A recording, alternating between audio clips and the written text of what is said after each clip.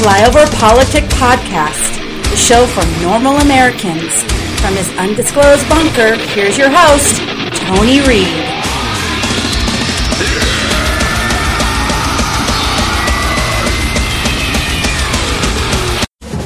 America, the greatest country on earth. A narrative packed and sold to tiny patriots, reinforced by every cartoon, movie, cheeseburger, and mattress sale. Guaranteed. A mythology so entrenched, our most beloved personalities urge us never to question it. Don't let anyone ever tell you that this country isn't great. This right now is the greatest country on earth. Greatest country God ever gave me. You're the greatest country in the world, I'll tell you that. No, America's the greatest country in the world. But what if we did question it? Now, hold on, patriots. I know what you're thinking. America's done some pretty great stuff. And you're right. We built a kick-ass democracy, walked on the moon, and we built universities so prestigious that even Taliban warlords send their kids. And they're still very patient. By the time the Cold War was waning and baby boomers were booming out their own babies, it truly felt like we were the greatest country on earth. Now, listen, of course, there's no single way to measure greatness. But one good test is how we rank into OECD, which is basically a golf club of 36 countries, predominantly wealthy, Western, and democratic. And unlike most golf clubs, this one's got some diversity too. America is the richest country in this club, but we're also the poorest, with a whopping 18% poverty rate, closer to Mexico than Western Europe. 12.8 million American children live in poverty. That's almost 1 in 5 of our kids. And speaking of kids, turns out at the level of high school science, we're 19th of 36. Reading, 20th. And math, a dismal 30th.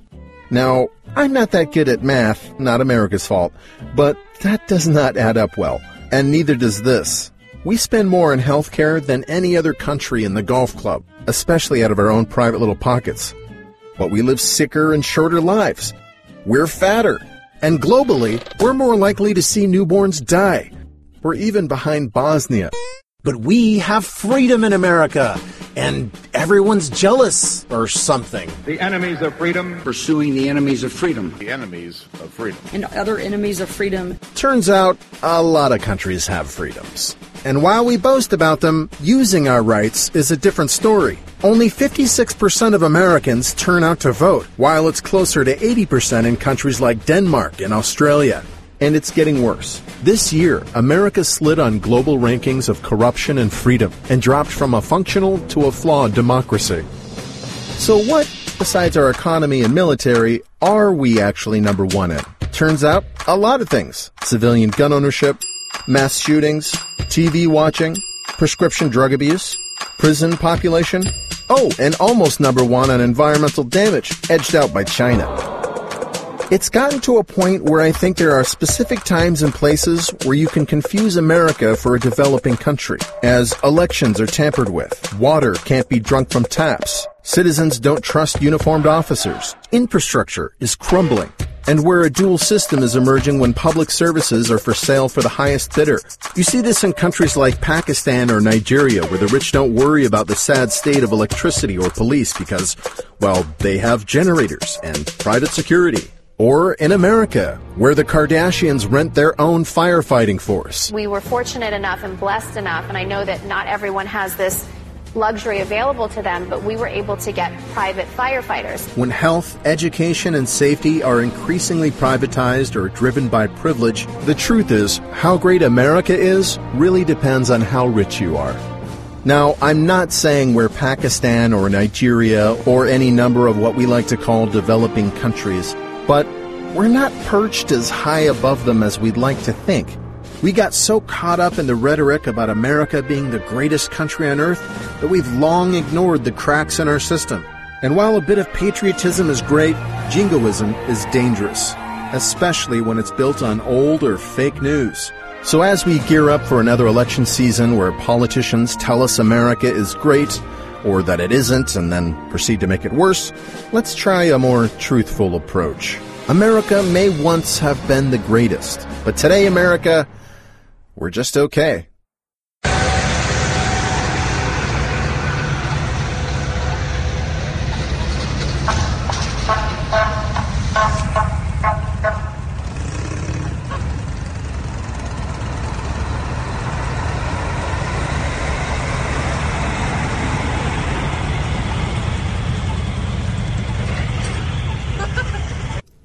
again. Welcome back to Flyover Politic Podcast. It is the 5th of July, year of our Lord 2019. Going a day early because we had so much content from yesterday. As you heard by our intro, those are liberals freaking out because of tanks, which are actually Bradley fighting vehicles. There were 2 tanks and never were displayed because such a pushback of seeing tanks was hurting the sentimentalities of the weak and lack of serving Democrats. And that was the New York Times. It goes like this. America is the greatest country on earth. It's a phrase, a slogan, a dogma for patriots. And as we stare down the barrel of an upcoming election, we're prepared to hear the refrain echo. In the video op-ed above, we argue that the myth of America as the greatest nation on earth is the best outdated and at worst wildly inaccurate. Comparing the United States of America on a global indicators reveal we have fallen well behind Europe and share more in common with developing countries. The New York Times, the gray lady, journalist, had to do what liberals do on the 4th of July, any major holiday, Thanksgiving. They have to shit on it. Just days before a celebration of our nation's birthday, the New York Times tried to rain on our 4th of July parade. The Gray Lady posted a video op-ed on July 2nd along with the message, the myth of America is the greatest nation on earth, blah, blah, blah. The video spends almost 5 minutes explaining why America isn't so great, interspersed with cheesy stock footage, movie clips, and animation to try to drive home its point. The video narrator calls the concept of America being the greatest country on earth a narrative packed and sold to tiny patriots. This is a mythology so entrenched our most beloved personality urges us to never question it. Even gasp. Liberal luminaries like Michelle Obama have fallen prey to this awful lie. Except Michelle Obama said, greatest country once we had a black president. Before then, we were a shit-ass country. We weren't very good because we didn't have a black president. Yeah. The New York Times does acknowledge a few things as great. The U.S. built a kick-ass democracy, walked on the moon, and we built universities so prestigious that even Taliban warlords send their kids. Of course, they would tout our liberal university indoctrination system, mislabel our democratic republic as a democracy, and avoid mentioning how we're undefeated world wars. They lecture that we're number 1 in healthcare, spending per capita. I'm not reading the last. You heard it. Yeah. Their tweet, New York Times, the myth of America as the greatest nation on earth is the best outdated, worst, wildly inaccurate. If you look at data, the U.S. is really just okay. Dana Loesch. Hating your own country and the inimitable nature of its freedom to own the cons. But it spurred me to look, before we go into all the other media just shitting on the country, because we have a Democratic president, or a Republican president, excuse me. There was a time that America was awesome. It was under a Democrat. Here's a media flashback. Democratic Congressman John Lewis was a prominent foot soldier in the civil rights struggle of the 1960s. This morning, he is at our NBC News Bureau in Atlanta. And Professor Lani Guinier, professor of law at the University of Pennsylvania and the controversial one-time nominee to head up the Justice Department's Civil Rights Division, also joins us this morning here in New York. Good morning to both of you and happy 4th of July. Congressman Lewis, we hear the stories of discrimination in education and housing and jobs all the time. We hear the violence between races. Do you think it's possible that America is simply an inherently racist place? Now, I think America is in the process of becoming. We still have the scars and stain of racism deeply embedded in the American society. Well, even then they said we kind of suck, don't they? Salon, 4th of July, ugly truth exposed. The Declaration of Independence is sexist, racist, and prejudiced. Huh. Wow. Happy 4th of July. Teen Vogue, racism and patriotism go hand in hand. From their article, then there's the American Anthem, the Star Spangled Banner, was written by a slave owner, Francis Scott Key, who referred to African Americans as a distinct and inferior race of people with all the experience proves to be the greatest evil that afflicts a community. The national anthem's lesser-known third stanza, he wrote, "No refuge could save the hireling and slave from the terror of flight or the gloom of the grave." There's also the phrase, "the land of the free." Key wrote the poem that would eventually become the national anthem in 1814 during a time when black Americans were not free. So, they just went down every song, all of them. Racist. The problem with all this is we're going to hear a 22-minute soundbite and that's just the tip of the iceberg. The media and the liberals lost their fucking mind over this parade. Most Americans support Trump's unconventional 4th of July. It was 52%. But, of course, only 27% of the Democrats, because they only love America when they're in the White House. The rest of the time, America sucks.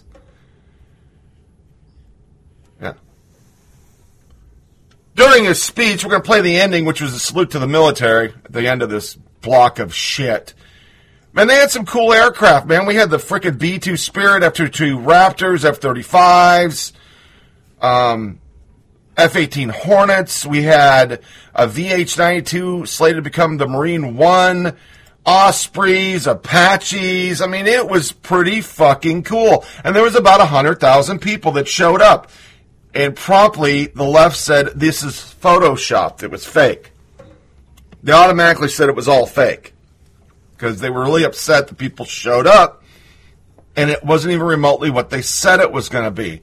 But you couldn't hear that in the media. Once again, this is just the best of the best. 22 minutes, so you can fast forward if you don't want to get too sick, of them saying everything they could think of how evil it is that Trump was going to salute America. The president was inspired by what he saw on France's Bastille Day 2 years ago. But the president's vision bears a closer resemblance to the chest-thumping displays put on by authoritarian regimes like China. For his part, Vladimir Putin of Russia has kept up the Soviet tradition of holding parades in Moscow's Red Square to show off his country's military. They're the same kind of theatrics that his Soviet predecessors used as propaganda during the Cold War, all choreographed to project military might, even as they fought a losing battle with the world of ideas. And as those dictators would observe the proceedings while flanked by their top military brass, President Trump now intends to do the same. This is not what we normally think as a democratic display of our values, but rather the values of power, of might making right, of dictatorships in so many cases historically. Well, that's true, but I'm also struck by just the tacky narcissism of it and how thoroughly annoying it is that the President of the United States needs to take over what was really one of my favorite holidays, where we celebrated being American. It's not about defeating the Brits. It was about declaring our values on the 4th of July. That's what we did in Philadelphia. What's this got to do with it? What have big tanks got to do with it? Nothing. And this is nauseating, Chris, because this is not just obnoxious tackiness. This is actually dangerous because it's fundamentally un-American. It politicizes a nonpartisan celebration of we the people, of our Declaration of Independence. And it also misunderstands the fundamental nature of our military might. Well, Kim Jong-un has been doing this stuff for years. His grandparents and his father all did it too. Didn't sort of impress the rest of the world. We knew it was a lousy country that had done nothing right. The people were starving and their leaders were living well. The trouble is, like saluting. Reagan started that. Civilian leaders shouldn't have to salute military leaders. They take orders from the civilians. That's how our government works. Reagan started doing that in Hollywood style, saluting a very nice salute. He learned it in Hollywood. And now all the presidents ever since then have been saluting in the military. Why are they saluting? They're civilian leaders. They're not in the ranks. They're not in the chain of command. They're the boss because they were elected, not because they worked their way up the military. We'll turn now to that growing backlash over President Trump's 4th of July plans. A parade, a concert, and a show of military force taking place in the nation's capital.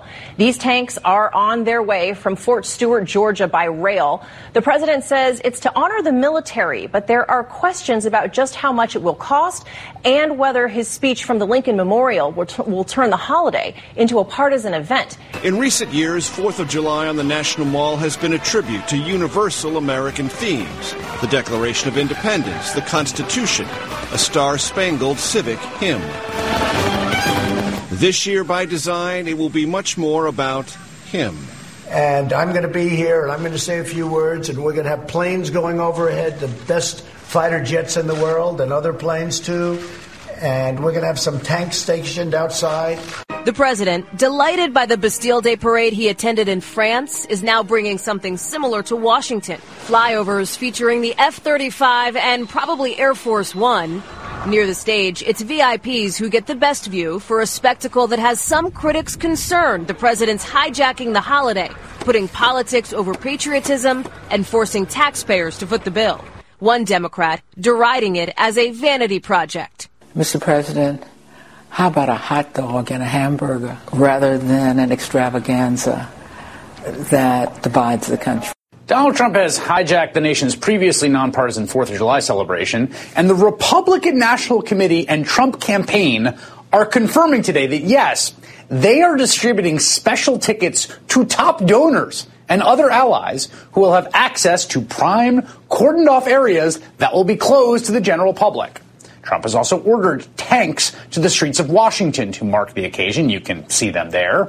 There will also be fireworks, there will be troops, a military flyover complete with fighter jets, and, of course, a speech by Donald Trump. In short, on the day the nation is supposed to be celebrating its independence, the president is using basically the full force of the U.S. government and the military in his role as commander-in-chief to throw what sure looks like a partisan re-election rally on public space, complete with VIP seats for his high-dollar donors. Joining me now, longtime political reporter Charlie Pierce, writer-at-large for Esquire. You know, Charlie, Nixon did something somewhat similar, tried to do something similar, it was a flop, but since then, we don't do this, right? I'm not crazy that this is very, very, very weird.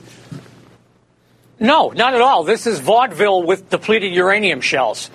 I mean, the guy has been the tackiest person in public life for about 40 years now. And now he's got his hands on the U.S. military. So, yeah, we're going to have this incredibly tacky spectacle in front of Abraham Lincoln, who may very well get down off his chair and walk out of the memorial rather than be a part of this. This is the new reporting today. The Park Service is going to divert $2.5 million in park fees, which are meant for the, primarily intended to improve park access across the country, to cover the cost, which I think won't be the total cost. It'll be more than that. But I can't quite think that the RNC donation part is okay in any way. Like, how is it that you use a public event and then make it essentially a donor perk for the RNC? Well, I wonder how many of the people who are getting the VIP tickets will be staying in the Trump Hotel if they're coming from out of town. I would not be surprised if there was a special donors rate for a holiday donors rate at the Trump Tower or the Trump Plaza or the Trump whatever it is, the Trump Xanadu. No, this is extraordinarily cheap and tacky and grifty, and the speech is going to be dreadful. And there's all kinds of catastrophes. They're not sure if the bridges over the Potomac can handle the tanks. They're doing a flyover of F-35s, which have God knows how many problems, including the inability to eject without beheading yourself. Plus, it is apparently going to rain. So, I mean, we could be looking at one of the great clusters of all time. Well, and the other thing about it to me is I think there's been a sort of slowly dawning awareness as we got an announcement this week. The president raised $105 million in the quarter of just what it means for him to run this time as an incumbent. And Kellyanne Conway, the rare rebuke of her for Hatch violations and the special counsel saying she should be fired. The president using his role as commander-in-chief to order up tanks for this event that sure looks like a campaign rally. It's, to me, a little bit of a preview of what he can do with the power of incumbency to essentially run the presidency as a re-election shop. Well, he's already been running the presidency as a profit-making device, running the presidency as using the American military as set decoration for your re-election campaign. That's a walk in the park compared to what he's been doing. This is what happens when everybody abdicates their responsibility. Where are the scions of fiscal discipline in the Republican Party? They're all on MSNBC making angry noises, but nobody in real power is doing anything about this. Well, there's also clearly been some pushback from the Pentagon, I will say, behind the scenes, because this is the third time he's tried this. Well, not just that, but I've talked to some people who've been in the military, not at a very high level, but at a grunt level. Soldiers hate this stuff. Yeah. I mean, you've got to get inspection ready. They've got, it's the 4th of July. They should be home with their families. Instead, they've got to get inspection ready. They've got to stand out in the uniform. It's, even if it rains, it's going to be 90 degrees. I've been reading. It's a miserable experience. Yes, I've been reading the complaints online. Charlie Pierce, thank you for being with me tonight. Ahead, absolutely monumental news tonight as the Trump administration announces they will not try to include the citizenship question on the 2020 census. The latest coming up. Mark, give us some perspective here. How unusual is it to have a military display and for a president to speak from the mall in the way that he is reportedly going to on Independence Day? Unprecedented or not? Well, like almost everything this president does, this is unprecedented. This is the kind of military display that we were used to seeing from the Soviet Union on Red Square on May Day. This is a president who very much wants to be seen as a strongman, not only to his own citizens, but to citizens of the world. So it's not surprising that Donald Trump would want to do a display like this. The historian put it out well. When I think of tanks and troops walking down the middle, I'm thinking Red Square, North Korea, Egypt, not the United States. Seeing tanks on the mall has the appearance that Washington is an occupied city. We put tanks on the street when there is a civil uprising, when there is a calamity of some type.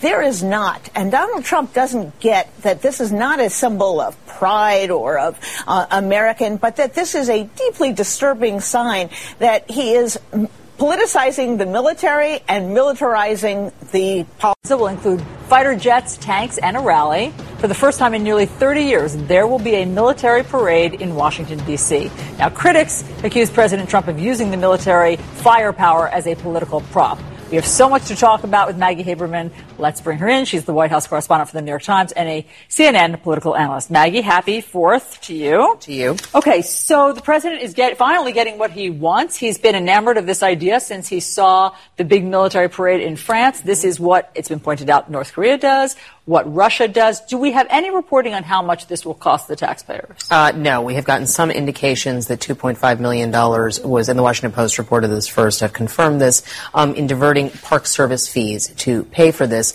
But the reality is we don't know how much this is going to cost. We don't know how much it's going to cost in terms of tickets, in terms of other street closures, and there's going to be all sorts of associated costs. Look, you noted it, this is the first time in 30 years. There have been other people who have used the military. There have been other presidents who have used the military, but none who have done it. And it's important to note that when President Trump is not the first person to ever do something, I think we tend to treat everything as if it's new. With him, it's not. But it is the way in which he is going about it. It is the fact that he is a president who simultaneously praises authoritarians, has done all kinds of things to sort of try to maintain good associations with people who use military might in a way that is not the way democracies do. So I think that is where it becomes a problem for him. You are correct. He has been, fantasizing about this for a very, very long time. Even, frankly, prior to that Bastille Day event, he wanted to do something like this at his inauguration. So for him, this is a dream come true. Except for the fact that tanks won't be moving. Correct. They'll be parked. He would love it if they could actually be rolling down Pennsylvania Avenue. The city council shut that down, right? Yes. The Washington, D.C. City Yes, the theatrics would have been, I think, more appealing to him. But as it is, there are going to be fighter jets overhead, and I think that he loves that visual. I was with him at that Bastille Day event, and he was like, it was like watching a kid with a new Lego set. That's exactly what it was. Yeah. That's a perfect image there. Another aspect that's controversial here is the fact that the RNC and the Trump campaign are being given these VIP tickets. So donors and political cronies or political acolytes will be able to get in there and get seats. And again, this is an issue only insofar as this is supposed to be an apolitical celebration of America. And it also matters very much, if there are federal dollars being used, if the president uses this speech in any kind of political way. Look, the president, and I was thinking about this, knowing we were going to talk about this, the question of will the president give a political speech? The president has one speech that he gives, pretty much, and he gives it in almost every setting that he's at, whether it is a rally or whether it is in front of the CIA Wall of Stars. I mean, this is what he does. So I assume you are going to hear, if not something totally overtly political, you will hear criticism of his critics. You will hear a celebration of self in terms of how he sees his accomplishments. And I think that is where it becomes very complicated. You know, that combined with the tickets to donors, these are the kinds of things that elected officials traditionally have tried to avoid appearances with, have tried to avoid any suggestion that they are doing something improper to reward people with what is, as you note, supposed to be an apolitical thing. We'll see what he says, but I suspect it's going to be a variation of what we've heard before. So while all this extravaganza is happening in Washington, D.C., what is happening on the southern border, many people feel is a show of a lifetime. Joining me now is Washington, D.C. Mayor Muriel Bowser and Democratic D.C. Congresswoman Eleanor Holmes Norton. Welcome to both of you. Thank you, Andrea. Madam Mayor, first of all, what is the logistical challenge for the district? Well, for us, and the Congresswoman and I both are proud to be the seat of the federal government. The 700,000 Washingtonians support federal government events each and every year, all year long. And we are also celebrate the nation's 4th of July celebration. So for us, changes to the way the events have traditionally happened mean our police force has to change. We have to communicate to the thousands of people who come down to the National Mall each and every year how to be safe. Those are the basic logistics. We have the added element of the air show and its impacts on air travel to Washington that we had the Park Service confirm earlier in the week. So those are a number of the things that we're worried about. It's going to be a hot day. We could have some tough weather. And so the message that we're sending everyone is to plan ahead and be safe. And one of the things that the president tweeted today was the cost of our great salute to America tomorrow will be very little compared to what it is worth. We own the planes. We have the pilots. The airport is right next door, Andrews. All we need is the fuel. We own the tanks and all. Fireworks are donated by two of the greats. Nice! Exclamation point. Your comment? Well, we don't think that the Park Service, we have a lot of needs for the Park Service right here in Washington, D.C. on federal land and the land adjacent to our neighborhoods. So we want the federal government to focus on making sure that those parks are great for people, that their fountains work.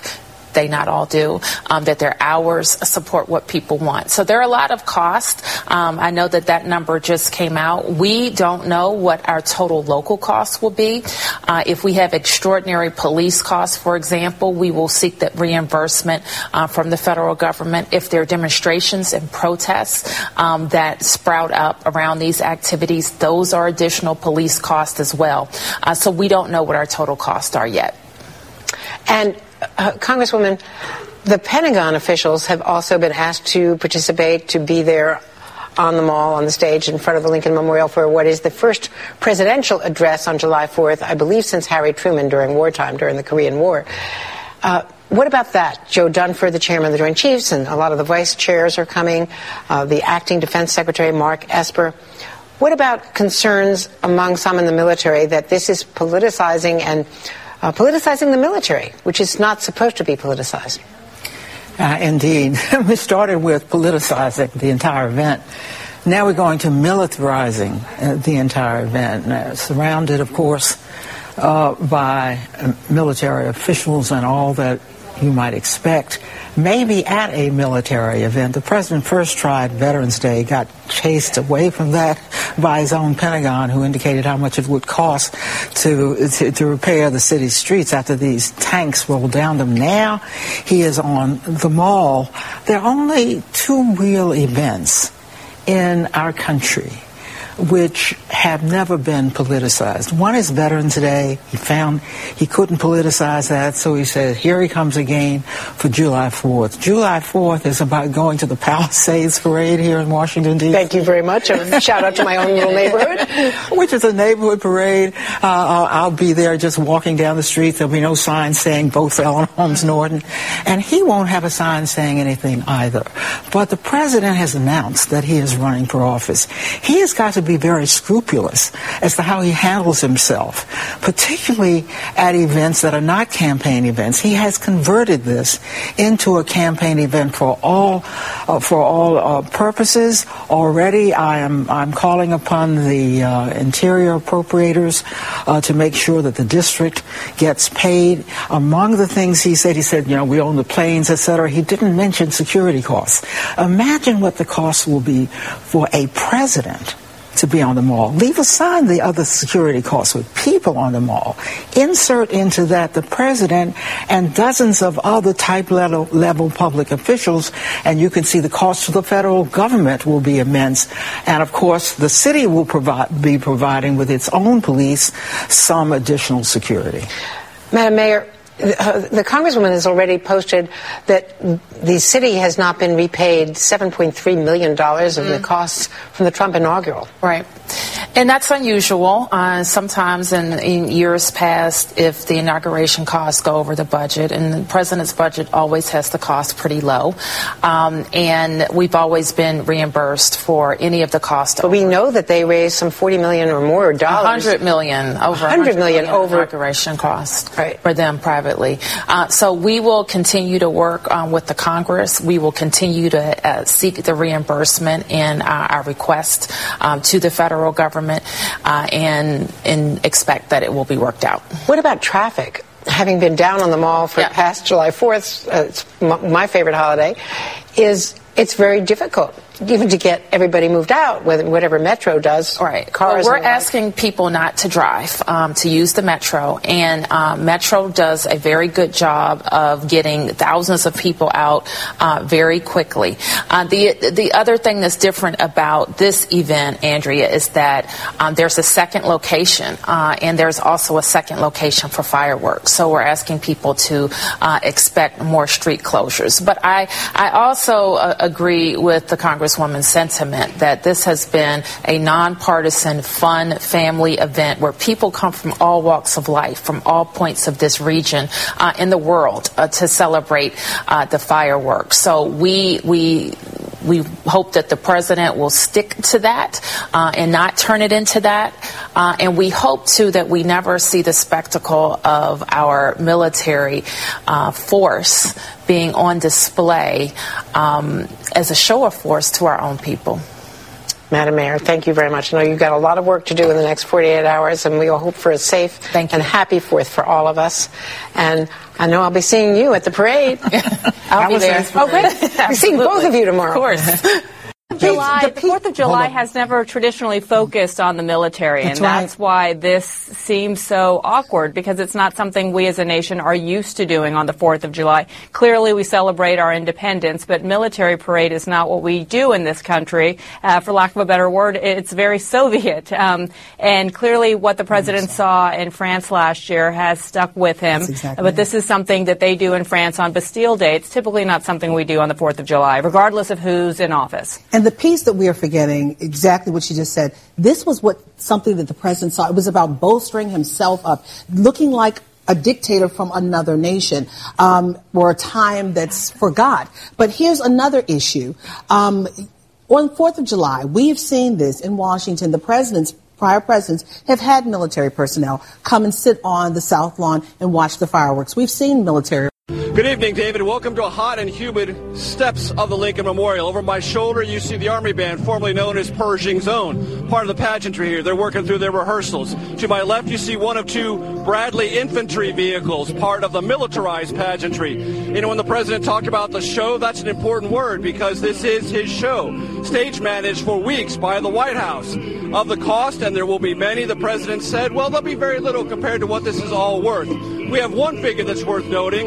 Reportedly, the National Park Service will have to use $2.5 million in user fees from other national parks to help defray some of the costs here. Some military planes flying in from as far away as California, the acting Secretary of Defense on hand, and the chairman of the Joint Chiefs of Staff. And I'm going to be here, and I'm going to say a few words. The president's opponents fear he's turning a traditionally nonpartisan event into a Trump-focused campaign-style rally. I don't think he understands this is America's birthday, not his birthday.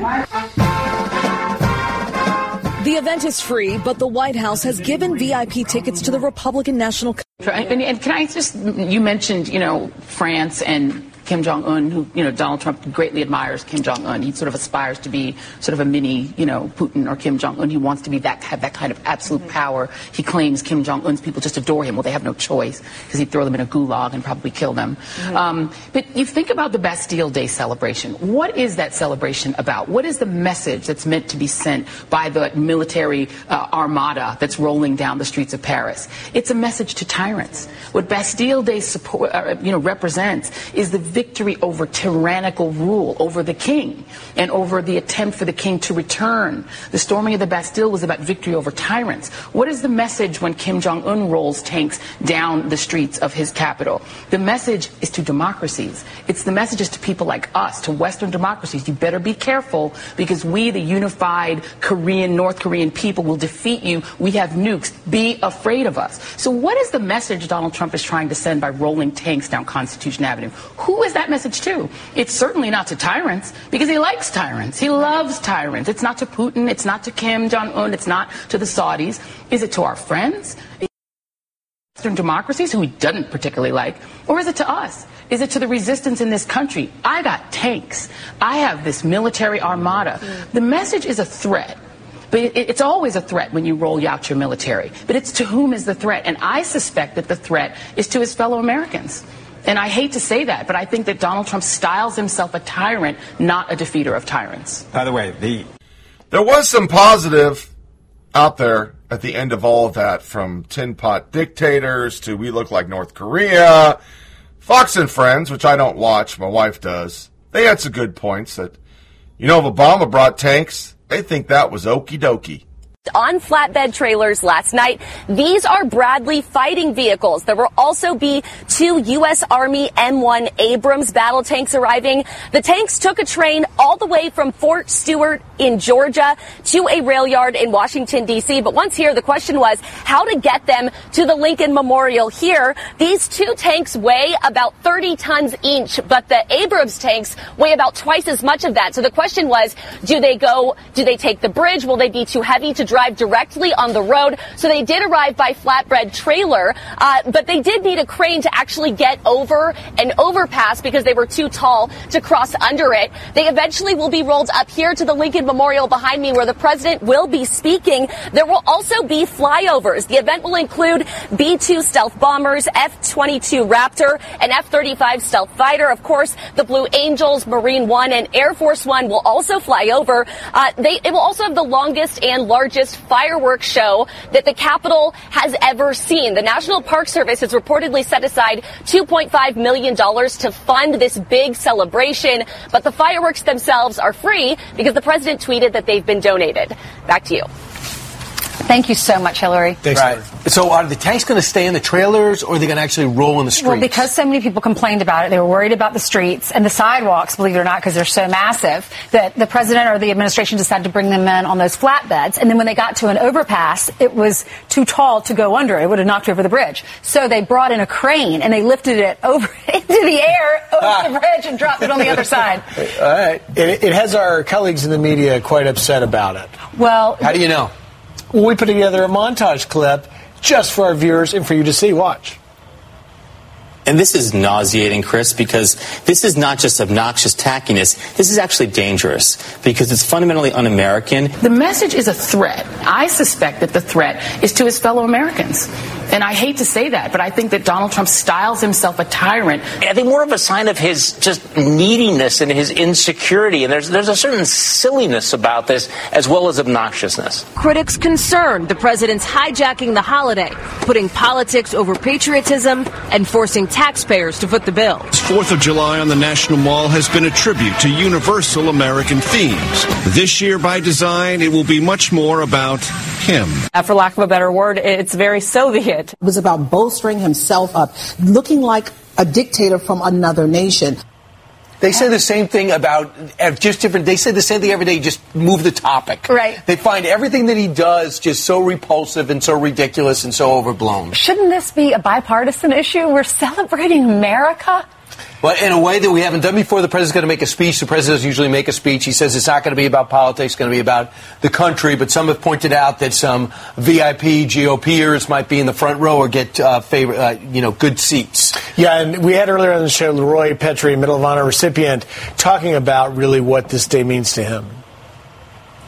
I think about our Vietnam veterans who went and fought an unpopular war and came back to an ungrateful country. And I look at it as our president is doing this to recognize the sacrifices of many service members and military that are serving today and their families. I joined prior to 9/11, and it was a time of peace, and you didn't get a lot of thank yous. And to even get one, it meant a lot. And to get a big one recognized across the country, it's amazing. We'll see how it comes out. The president's taking, saying we're going to change things a little on the 4th of July. I don't know if you noticed, but the president tends to be a disruptor. He tends to do things his way. So we'll continue and he does it in a massive, big way. You saw on our screen, it's not just a few fighter jets that are going to be in the air. It was like aircraft. There were like 6 different aircraft. Yeah. It's awesome. Right. I love it. I love the celebration. So what we did is we asked you, are you proud to be an American? Because the New York Times says we're just okay. We think too much of ourselves. We used to be great. Now we're just okay. And a Gallup poll said that only 45% of Americans are extremely proud to be an American. What does Drew think? Drew says, I may not have served, but I love America for all her perfection and her flaws. And Ali says, it's an honor to be in this country where our freedom has been paid in full with the blood of our own. And Kevin says this, as an immigrant who became a citizen, I'm more than proud to be an American. So where do you stand? Weigh in. You're going to see a lot of red, white, and blue on this channel, unabashed patriotism. At 6 minutes after the hour, another poll was done. It said, hey, what do you care about D.C. It gets you fired up. It gets you excited because you think about our military and that represents America. But you've had critics. There are so many critics out there that are saying, oh, it's going to ruin the sidewalks. It's going to, damage our roads. I'm like, what? I have always said, though, keep the tanks off the sidewalks. That's always been my pet peeve. That's your motto. That's true. Here's some critics saying that they're making this too partisan. And this is nauseating, Chris, because this is not just obnoxious tackiness. This is actually dangerous because it's fundamentally un-American. The message is a threat. I suspect that the threat is to his fellow Americans. And I hate to say that, but I think that Donald Trump styles himself a tyrant. I think more of a sign of his just neediness and his insecurity. And there's a certain silliness about this as well as obnoxiousness. Critics concerned the president's hijacking the holiday, putting politics over patriotism and forcing taxpayers to foot the bill. 4th of July on the National Mall has been a tribute to universal American themes. This year, by design, it will be much more about him.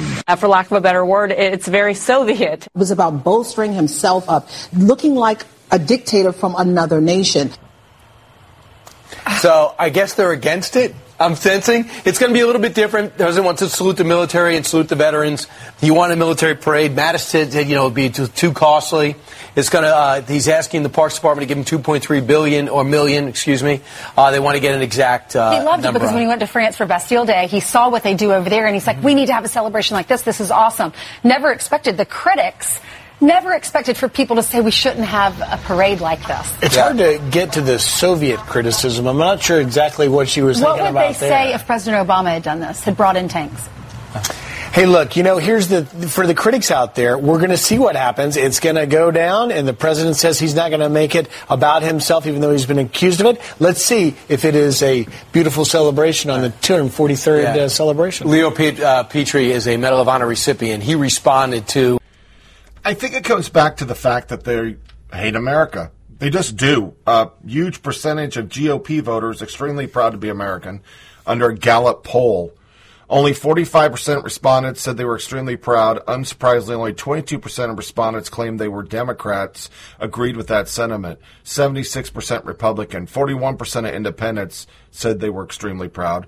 Only a slight difference between men and female, men 48, women 43.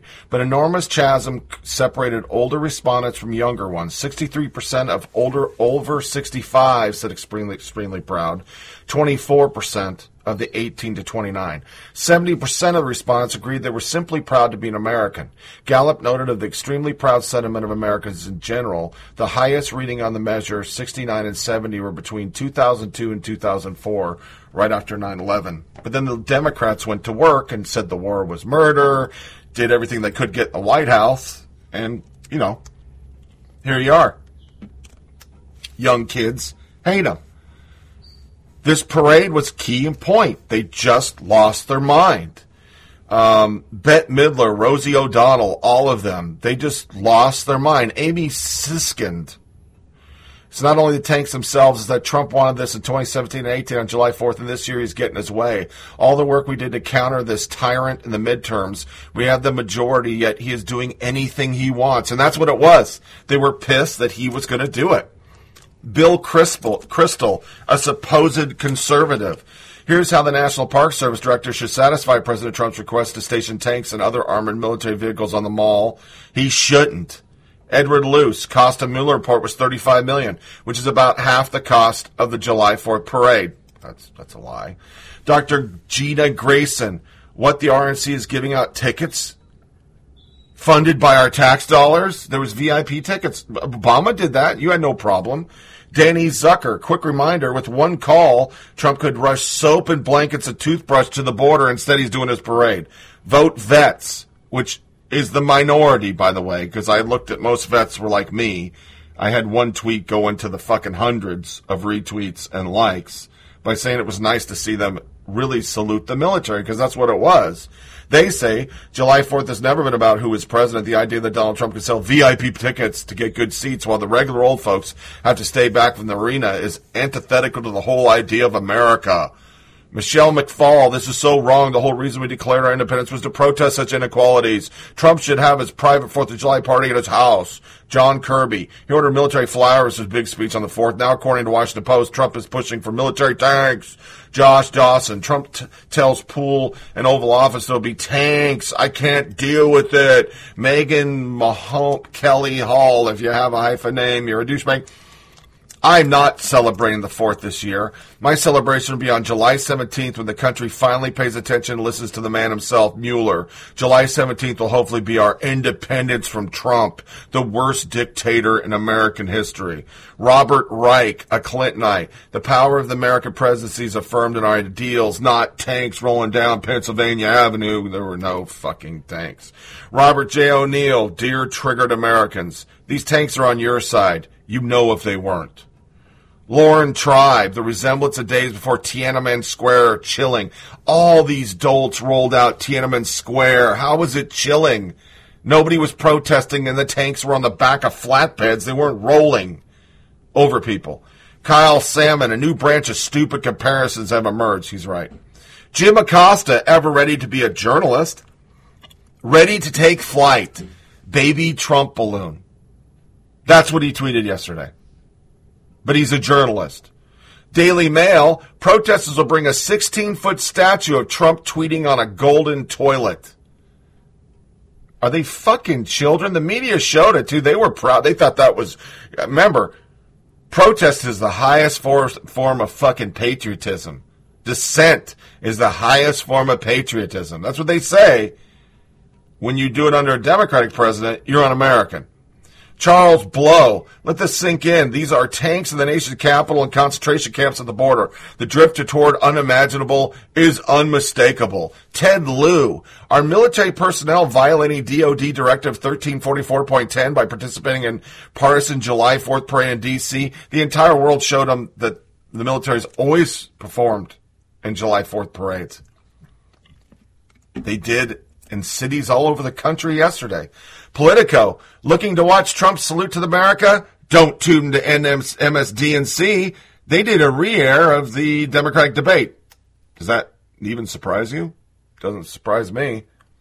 Somebody said, well, I guess about 500,000 people will miss it because that's all that watches MSDNC. Marissa L. Lang, latest, the baby Trump balloon is coming to Washington, D.C. President, USA Today, the baby Trump. CNN, baby Trump. They just love baby Trump. And then they were crushed when baby Trump got grounded because of the weather, but the flyovers didn't. That was a big thing. USA Today, President Trump's Salute to America address is expected to draw ardent Trump backers, but there will also be protests, including the burning of a flag and the flying of Trump baby balloon. I'm not going to play it. They had gigantic flag burning ceremonies. I have the sound bites. They thought that was so patriotic. Ryan Savanda, Trump drives Democrats so insane that he's getting them to burn the flag on the 4th of July while he's running for re-election. His best talent is getting his enemies to expose who they really are. And he's right. Somebody said, I detested Barack, but not once did the idea to burn the flag ever cross my mind on July 4th or any other time. Code Pink, here's the new way we're going to dump on Trump a July 4th celebration. They're back again. Yeah. For the big Salute America event in Washington, D.C. on Independence Day, which to the chagrin of the Code Pink will not only fly a Trump baby blimp and a bunch of Trump baby balloons, it'll be displaying the golden robot toilet. And they thought that was so edgy. But Twitter, ever the anti-American entity it is, they went straight to Twitter moments and boycott Trump 4th of July, which was outdone by Salute to Trump, and Trump Parade was all streaming higher. These are some of the things they say. Right out the gate, USA Today, top thing by Twitter, when you go to top tweets. Storms threaten to complicate the July 4th event. They were hoping for rain. They were hoping everybody there got rained on. They wanted it all to go away. Kemley R. Morathy. This is the worst 4th of July in history because a moron thinks he can have a 4th of July as one-man show of raw power. Big Chill Energy. Happy 4th. With a picture of Lincoln bowing like he was embarrassed. Anthony Camacho. Strange to see one of the most patriotic days of the year ruined by a sad, strange, wannabe, authoritarian douchebag. These are picked by Twitter. Top.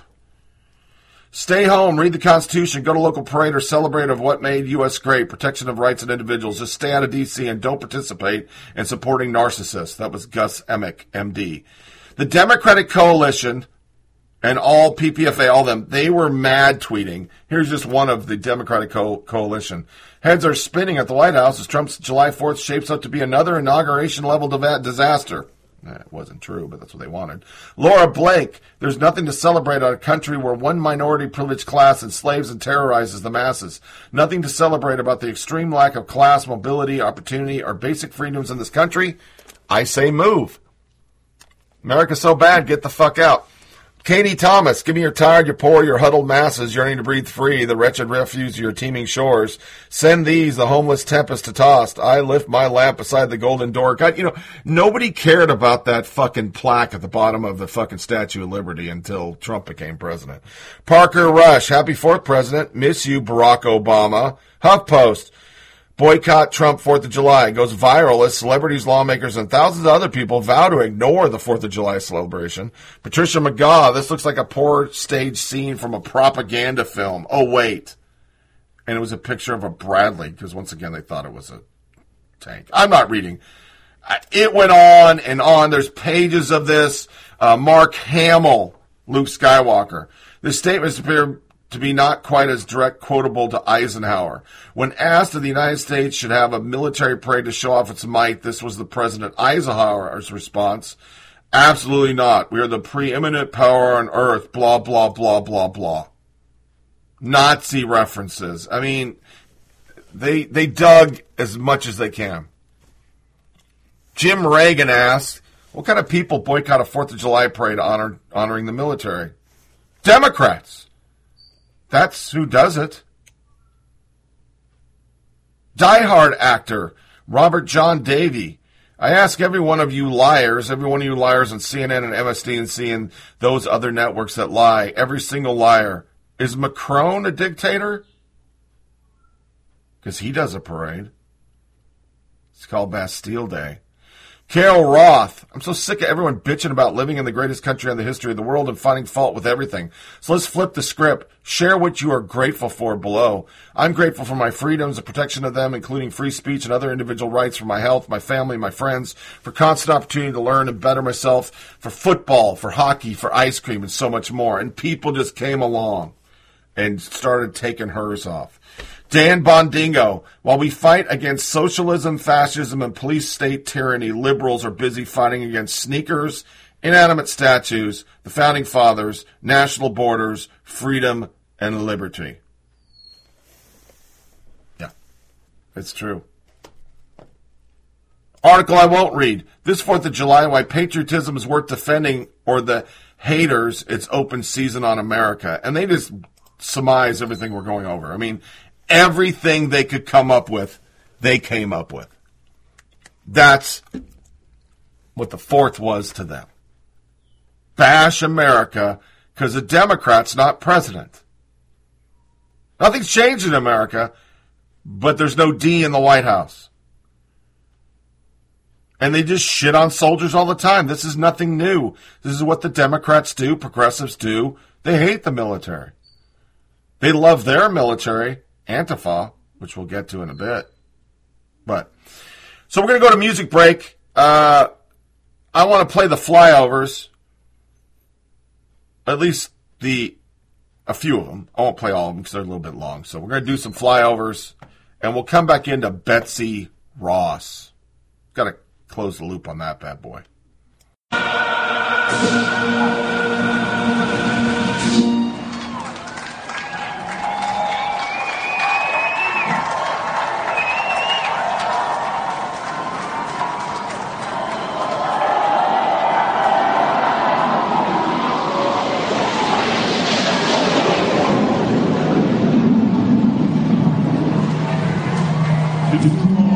All the things were gone that worked for all my life.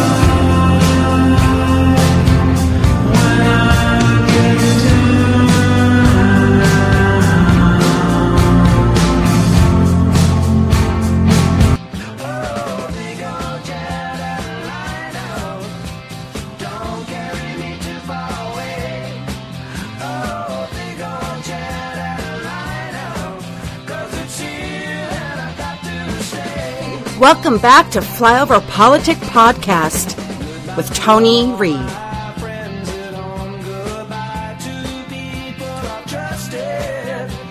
What about the argument that some have made, this is PC culture run amok, if you will? If Nike wants to put this flag on their shoe, why are people so upset about it?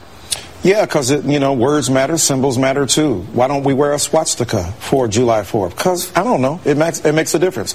The cross burning on somebody's lawn. Why don't we just have a Nike, celebration of the cross? Well, because those symbols are symbols of hate. So we can take PC culture back. It's amazing to me that people who cry the loudest about PC are the ones who didn't show up when the offense first occurred, who didn't defend the people who were victims of white supremacy or racism or sexism or misogyny, but now pop up and say, hey, let's not be too PC. If you ain't fought the battle, if you haven't celebrated the process, you can't acclaim the product. Racial inequality is a problem in this country, and I actually understand why Colin Kaepernick stands up and talks about it and speaks out against it. when I look at the flag controversy, I would understand if it was a Confederate flag. I'm not so sure I understand this particular one. Yeah, I don't know that most people see that and think about and associate it with slavery as a symbol. Yeah, in effect of that. I was watching TV last night and I heard arguments on both sides, but there are so many other things, to be quite honestly, in this country that we probably should be really concerned about. See both of you again before the end. Enjoy our freedom. Enjoy the 4th. Thank you for the help you give me on this show. Bakari, make the case that Nike was right to pull the shoe. First of all, it's within Nike's prerogative to pull the shoe. This Republican and this faux outrage is just, it's almost laughable. I mean, look, the shoe, the flag, it represented a period of time where, with all due respect, I was 3/5 of a human being. And so that is an issue. People don't want to go back to that time. And people have an issue with it. But Nike made a business decision that they have every right to do. And so for the governor of Arizona, for Ted Cruz, for all of these now self-righteous politicians on the right to come out and break out pitchforks for Nike, look, they were the same people who were trying to burn Nikes a few weeks ago, and that stock just went straight up, and they had the biggest sales they've had in the history when they signed Colin Kaepernick. So why don't you do that same thing again? I'm pretty sure it's going to help Nike's bottom line. But even more, they are quiet as church mice when they're talking about a president who tramples on the American flag today, who cavorts with dictators, who lets his children play government on the weekends, and now who has an humanitarian crisis on the border. So I don't really want to hear what you have to say about Nike. I'd rather you worry about what's going on today with our American values. Steve, counter. If we're going to get back to Nike, though, the point of this segment, and I think this is very important, nobody that I know of is saying that they don't have a right to make this dreadful mistake. Of course they do, as a private corporation. We're just saying that it's wrong, and here's why it's wrong. Nike is really, I think, was more than just a company. It was really an iconic American story. And sadly, what is becoming now is a soulless, globalist bureaucracy, and one that is willing to disrespect the very country, the very American exceptionalism that made its meteoric rise, its incredible story possible. And why is it doing it? It's doing it to try to placate and to supplicate itself to a bunch of woke celebrities, including a washed-up quarterback who disrespects our flag. And by the way, to that point, too, he always told us during his protest when he was taking a knee, he always told us that, it's not about the flag. I'm not disrespecting the flag. I'm protesting police brutality. Well, Betsy Ross was not involved in police brutality. So to now protest the flag of our founding shows us that all the while it was about the flag. Colin Kaepernick doesn't like this country very much. And Nike, unfortunately, is showing us that it's willing to play ball with those kinds of people against regular patriotic Americans and on the week of 4th of July. Hold one second. I got a simple question. Why didn't Nike just replace the flag on the back with the 50-star flag? Because it's a business decision. I mean, it's a business decision that they can make. I mean, so be it. But let's get on. I mean, Steve and I have two totally different views of what it means to be patriotic. We have two totally different views on what it means to be American. I love this country. I love the United States of America. And the reason I love it is because of people like Colin Kaepernick, because of people like Muhammad Ali, because of people like my father, because of all of those military men and women who bled so that we would have the right to protest, so that we would have the right to speak out. And so you can call Colin Kaepernick absolutely any name that you want to call him. The fact is, Colin Kaepernick had the audacity, he had the courage to take a knee for what he believed in. And yes, he believes that in this country, you should not have to talk to your children if they're black or brown when they go out at night and pray for them to come home because they may have an interaction with police that goes wrong. And so you may have one belief that is built on patriarchy or white supremacy or whatever it may be. No. I have another belief. I have another belief. Where did white supremacy or patriarchy have anything? No, I'm not going to let you get away with that and just throw that in. As if casually. But you have to understand about patriarchy or white supremacy. Because you have to understand what the founding of our country is. Do you understand that our country was founded on the backs of black folk? Do you understand that when this flag was flying, we were 3/5 of a human being? Do you understand that patriarchy and supremacy is permissive in our systems today? Imperfect though it is, and though it was, like any country in the world, our country was founded in liberty. And by the way, if we want to have the standard be that any flag that existed in an era of slavery, then that means any flag in the world that is roughly 200 years old is unusable, because slavery, until about 200 years ago, was the global norm, not just the norm in the United States. The evil of slavery so what does that mean, a globally accepted institution. What does that mean? What I'm saying is, What I'm saying is that history didn't start yesterday, and so we cannot say that we are going to erase history from 200 years ago simply because let me just say this. There were imperfections at our founding. And what I'm saying is this, that our founding was the most magnificent event in political history, something that is to be celebrated. Well, let me tell you this. 400 years ago, 400 years ago this year, black people came to this country. They came in chains. They were shackled. They did not come here as anything voluntary. They came here as slaves. That is a fact. Our country was built on the backs of black folk, and we built it for free. Colin Kaepernick has the right to take a knee, and there are military men and women around this world today that are fighting for that right so that he can take a knee and speak his free mind. Look, Nike did what they wanted to do, and I don't have a problem with that. I do have a problem with the hypocrisy, and I do have a problem with the fact that we get tied down and bogged down in these culture wars where I find myself having to teach history lessons. This country was built on white supremacy. This country was built on patriarchy. There are people who were breaking those shackles every single day to make this a more perfect, to make this a more perfect union. And tolerance and free markets and love and reverence for our great flag. It was slavery was liberty supremacy. And free markets. No, slavery is free markets and liberty. No, it's free markets and liberty. Is that the history lesson? Slavery is a part of our history and a terrible part of our history. And again, of course, we're not a perfect nation. There are no perfect nations. There's no perfect people. However, to say that the United States was built on white supremacy is such ludicrous rhetoric and so historically ignorant that I'm appalled that you would even say it. And say it 2 days before the birthday of our great country. And this country, by the way, is the greatest place in the world to be a minority. And I say that as a person of color. There is no greater place to be a minority in the entire world than the United States of America today. Do we have a blemished history? Of course we do. Do we also have an amazing history? Yeah, we sure do. And we should celebrate that Betsy Ross flag. And if Nike had any honor, it would realize that the country that made its very success possible should be honored, and it should stop catering to the woke mob. I believe you can call it whatever mind you want to call it.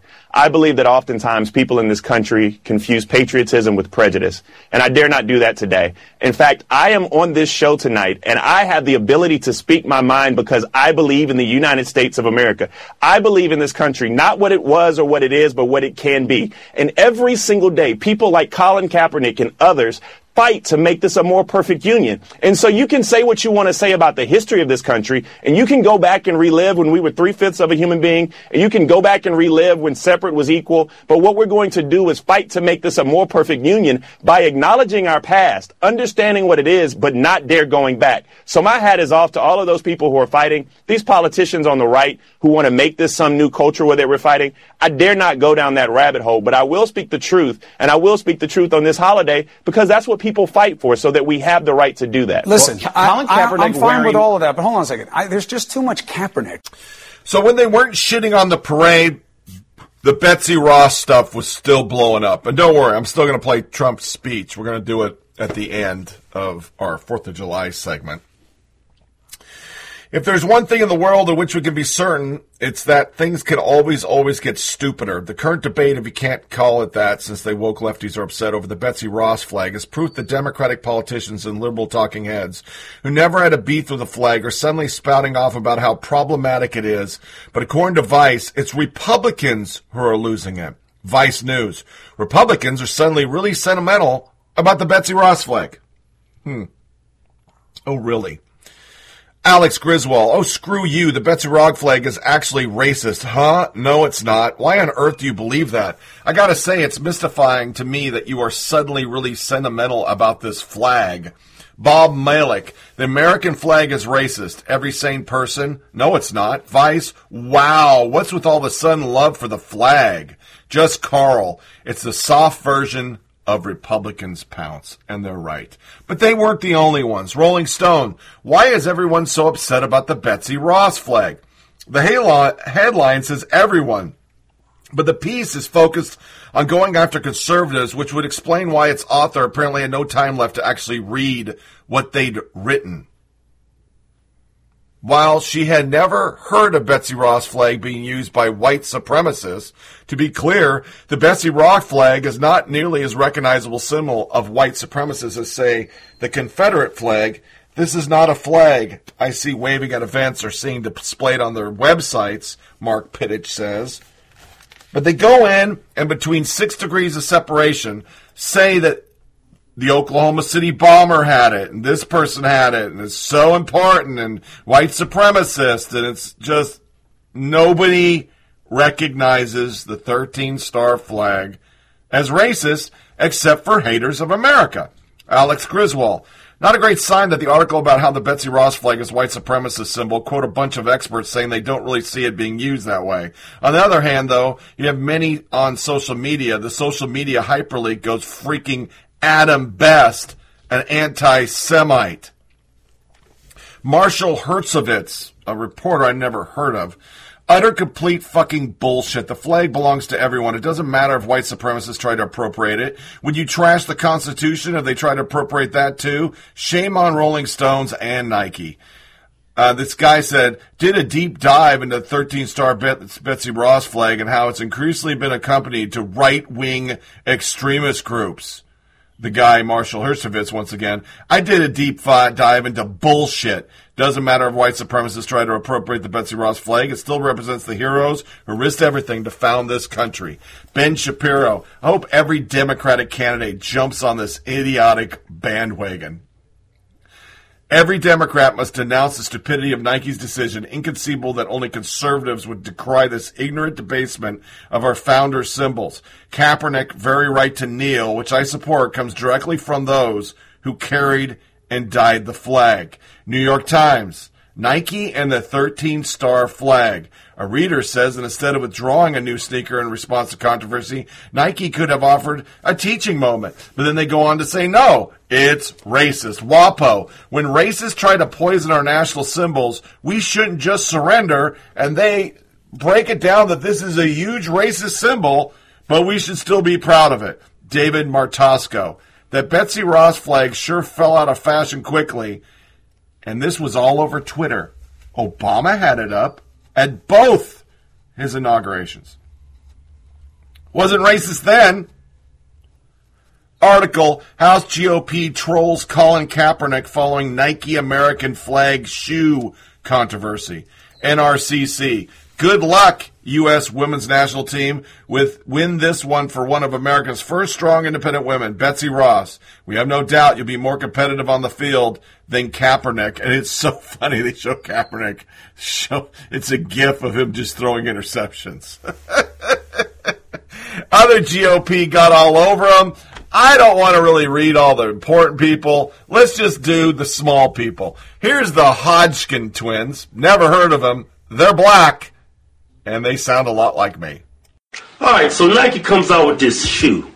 It's to celebrate 4th of July. Yeah, and they went with one of the original flags from 13 colonies. Right? The shoe is clean. Yeah, it's clean, man. They got them nice 13 stars around it. Got the stripes, man. It's got a good look to it. Yeah, it's clean, man. Right? But then Colin Kaepernick found out about it. He reached out to Nike. Hey, it's your boy here. Hey. We go back, man. Y'all remember the ad we did together? Hey, y'all should have checked with me on this. What's up with this damn racist ass flag? Nike, I know what you're doing. Colin, I know what you're doing. Yeah. Y'all colluding together. We got some collusion. We got some collusion going. Hey, Colin, we're going to come out with these damn shoes with the 13 colonies flag. Yeah, then. Now, look, Colin, follow me on this. We already know people gonna call this flag racist because them damn 13 colonies is off the chain. That's when you come in, it's like, hey, y'all racist over there. Yeah. Y'all need to pull that shoe. That way you can stay relevant. Yeah, and that's way Nike can look like they woke and they can continue to sell that brand to a bunch of people that hate America. That's what y'all really doing. Y'all smart. Y'all using that, what you call that, reverse psychology? Yeah, y'all smart over there. Hey, but wait buying it. Yeah. We know that flag doesn't represent racism. We know that the American flag doesn't represent racism. That flag is just one of the earlier flags of America. It's a part of American history. We can't help it what happened during those times. Yeah. It's over. Yeah. Y'all orchestrated this. Y'all could have just went with the current flag. Yeah, y'all playing this, man. This is orchestrated. This is collusion. You need to get Mueller on the case. They're right. He just wants to look relevant, and Nike wants to look like they care about the people, black people, because they know a lot of people buy their shoes that are African American. Most of their basketball shoes are African American. It's a marketing campaign. But it's fucking stupid. Here's 2 sound bites. The first one is how in Philadelphia, because of this stupid shit, they're selling out of 13 colony flags. And a little old company I love a lot, Nine Line, they said, yeah, we gotcha. We're going to do a bunch of shit with 13 fucking stars now, you fucking jackalopes. Welcome back. Growing outrage over Nike's decision to pull the Betsy Ross flag-themed shoe ahead of the 4th of July. And this morning, we're getting an important lesson of the history behind the Stars and Stripes. Yeah, history is really helpful at moments like this. Fox and Friends first co-host Jillian Mealy, live from the Betsy Ross house in Philadelphia. Good morning. Happy 4th. Good morning. Happy 4th, everyone. So this all began back in the year of 1776 when a woman by the name of Betsy Ross actually rented a house here in Old City, Philadelphia. This is the Betsy Ross house behind me. And as the story goes, because, you know, it's all oral history, she lived here from 1776 to 1779. At some point then was visited by George Washington, and that's where the original sketch came about. This is Scott Stevenson, who was the president and CEO of the Museum of the American Revolution, which is a few blocks away. 2 blocks away. You wanted to point out this, though, was the original design? Yeah, so it's a good reminder that the founding generation had to find a way to represent what the new nation, how it would be represented on a flag. And many of those first flags were just stars, just the stripes without the stars. This is a copy of a flag that dates to about 1777. It's actually dark green color. Yep, it's dark green. It was actually made for a militia regiment from Delaware, not too far from Philadelphia. And then we know it became. This is what it became. Right. So the stars and stripes. The stripes represent the 13 states, as do the stars here from the flag resolution, and here they are. Okay, very cool. So there's a flag store across the street that we actually talked to one of the guys earlier this morning, and he said their sales in the last day, guys, have skyrocketed. He said people who want these flags, they want to get their hands on them. They usually sell 30 in a typical day. They sold 1,000 yesterday. They're almost sold out. So a lot of people here in Philadelphia feeling that pride. Happy 4th, guys. Send it back to you. As they should. Thanks, Jillian. Thank you very much. And, of course, important to point out that Betsy Ross was an abolitionist. Right. She didn't believe in the institution of slavery, fought against it. It was a symbol of unity. She worked with George Washington to put it together, yet we can't put it on a sneaker. Yeah. This is where we've come. And you've got Democrats backing. Yeah. Outrage machine. Crazy. Hard at work. More Fox and Friends. Just a couple moments away. All right, guys, let's take a minute to talk about the child that is Colin Kaepernick, once again forcing himself back into the media because he deems something offensive or racist again. Recently, Nike released a shoe for the 4th of July that they apparently had the audacity to put the Betsy Ross flag on the back. We all know what flag it is, right here. Deemed racist, Nike pulls it out of stores. Let's get back to a little bit of history of Nike real quick. One of Nike's co-founders, Bill Bowerman, World War II veteran, one of the original veterans of the 10th Mountain Division, awarded a Silver Star and 4 Bronze Stars for his efforts in the campaigns in Italy during World War II. After getting out of the military, Bowerman goes on to found Nike with current owner Phil Knight. Bowerman was his mentoring coach at the University of Oregon. Bowerman sat on the board till his death in 1999. Since then, Nike's gone way out into left field. Progressive agendas kowtowing to the likes of social justice warriors because they deem something to be inappropriate. They deem something to be racist. Unacceptable. Now here, we're all about your right to protest. We're all about your right to free speech. But we're not about speech being suppressed because somebody finds it offensive. Yeah, I know. A lot of sound bites. It's going to be a long podcast, but there's just so much out there. But for Nine Line, love them. They make good stuff. Shit's military-owned. Military-owned company. It's military-centric. Good for them. Backlash. Boycott gains steam after Nike drops American flag shoes at Colin Kaepernick behest. Not going to read the whole article. I don't think it's actually working as good as people think they are because the counter-protests, like my daughter put my grandsons on 4th of July Nike shirts, and I'm sure she did it on purpose because she's a liberal, so, you know, I'm not surprised by that. I personally haven't bought Nike in quite a long time. It has less to do with their anti-American sentiments and more to do with their shoes suck. Their shoes are horrible. I've gone to Merrell and New Balance. And I was born and raised there. When I was a kid, Nikes were the shit. I mean, you were a loser if you didn't have Nikes. I remember getting grounded because I had to wear Tracks from Kmart. But they're horrible shoes. And their marketing is just horrible. If you want to sign up with Colin Kaepernick, a good quarterback for 2 years, and then a shitty quarterback who hates America and wears, cops or pig socks, hey, great. You do that, but I won't buy your shit. The only thing that I buy that's ever Nike is duck gear, and I don't have a choice.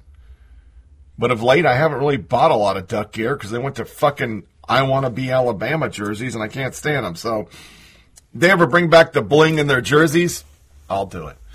I was going to play out at this segment. I want to touch it. It was very, very sad. 45,000 barrels of Jim Beam got burned on July the 3rd to 4th morning. And I thought, oh my God, that's a lot of fucking Jim Beam. But when you really break it down, it's nothing. I did a little search on this. Each one of those warehouses they have has 45,000 barrels of bourbon in it. And I've been on the site.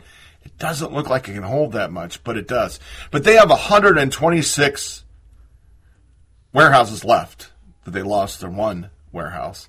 And literally, they have 3.3 million barrels left. So if you're a Jim Beam drinker, which I drink Jim Beam occasionally, it's not going to be overpriced or out of stock. It's good to go. So I know we're long. It's been a lot of sound bites. But I want to play the ending of Trump's speech. And I didn't know where to fit it in. So we're going to fit it here. I'm not doing a music break, but on the back end of Trump's speech, we're going to go into our violent left because we have some violent left stuff to go, and then we have a news social media nugget. So this is going to be over 3 hours, and I apologize. But I had to play some of these sound bites, and I know they're long, but the lack of love in our country is unbelievable. And I'll talk about that on the backside. That'll be my closing thoughts about, my feelings and all this hate of the country. I know I'm not talking a lot, but that's because we have a lot of sound bites to get to. So here's Trump talking about the military, and we'll go straight into violent left. After Pearl Harbor, Lieutenant Colonel James Doolittle and his raiders flew B-25 bombers off a carrier deck in the deep Pacific in a daring feat of American resolve. And as President Roosevelt said, the Nazis built a fortress around Europe, but they forgot to put a roof on it.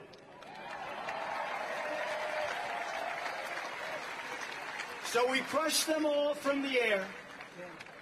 177 Liberator bombers flew dangerously low through broad daylight without fighter protection to cripple the Nazi war machine at Ploiesti.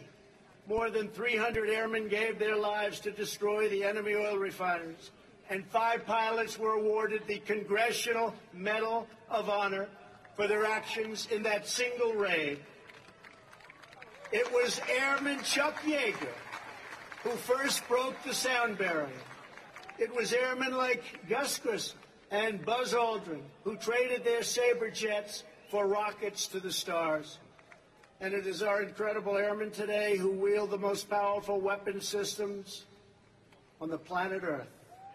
For over 65 years, no enemy air force has managed to kill a single American soldier because the skies belong to the United States of America.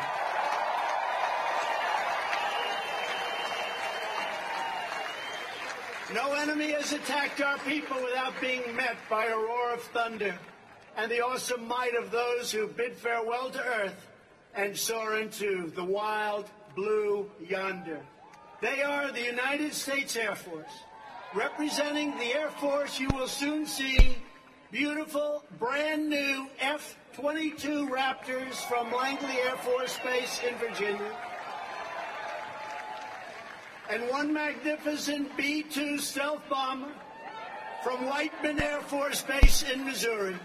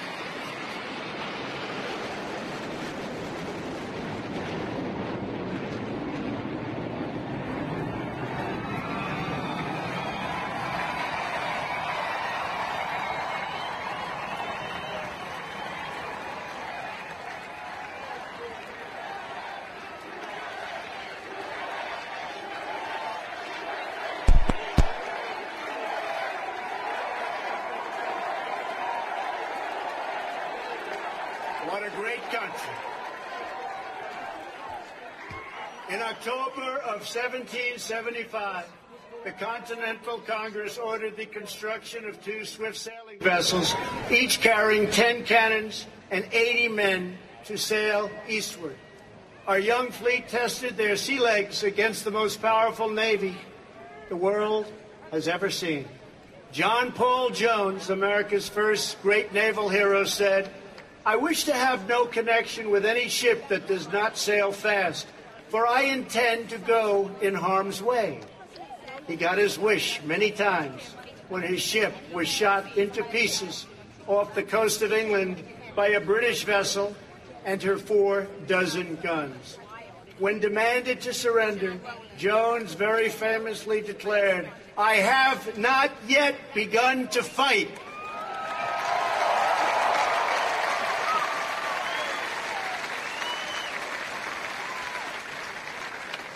When our Navy begins fighting, they finish the job. The War of 1812, Captain James Lawrence fell with his brothers on the USS Chesapeake. His dying command gained immortality. Don't give up the ship. In the Battle of Mobile Bay, Admiral David Farragut lashed himself to the rigging of his flagship to see beyond the cannon smoke, crying, "Damn the torpedoes, full speed ahead." In World War II, it was aviators launched from the carrier Enterprise, Hornet, Yorktown, who filled the skies of Midway and turned the tide of the Pacific War. Nobody could beat us. Nobody could come close. On D-Day, CB engineers came ashore to destroy blockades and barriers, making way for the invasion. Many lost their lives, but they took the German defenses with them, and our men crushed upon the beaches like a mighty storm. From the naval demolition units of World War II arose a force that became famous in the Mekong Delta. They don't want to see our force again. The very best of the very best, the Navy SEALs.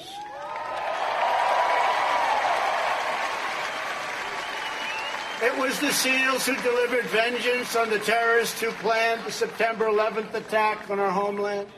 It was the SEALs who stand ready to bring righteous retribution in mountain, jungle, desert to those who do us harm. America's sailors are not born. They are forged by the sea. Their traditions are rich with the salt and blood of 3 centuries. When Old Glory crests the waves of foreign shores, every friend and every foe knows that justice sails those waters. It sails with the United States Navy.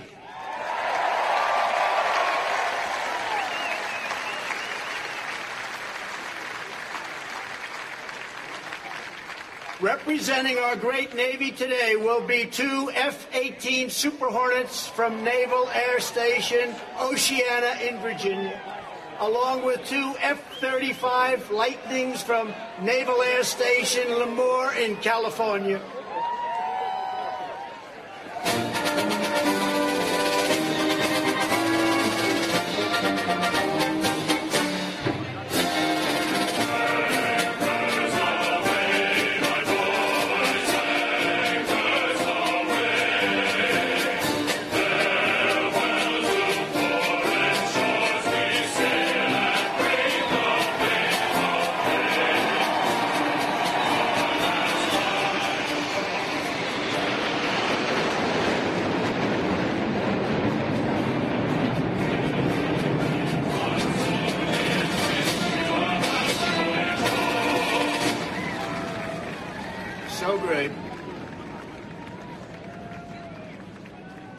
In November of 1775, the Continental Congress created 2 battalions of a new kind of warrior, one who kept and would protect our ships and sailors and be at home both ashore and in the mast with musket in hand.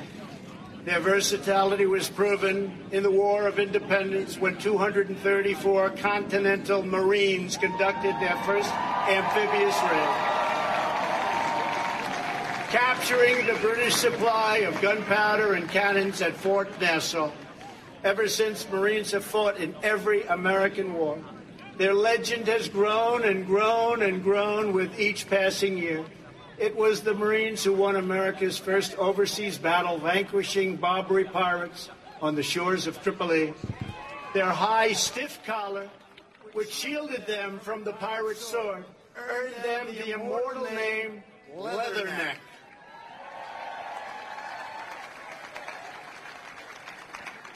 It was the Marines who, after 2 long days of battle, marched through the halls of Montezuma. It was the Marines who took heavy casualties to kick the Kaiser's troops out of Belleau Wood in World War I, earning the title Devil Dogs. And it was the Marines who raised the flag on the black sands of Iwo Jima.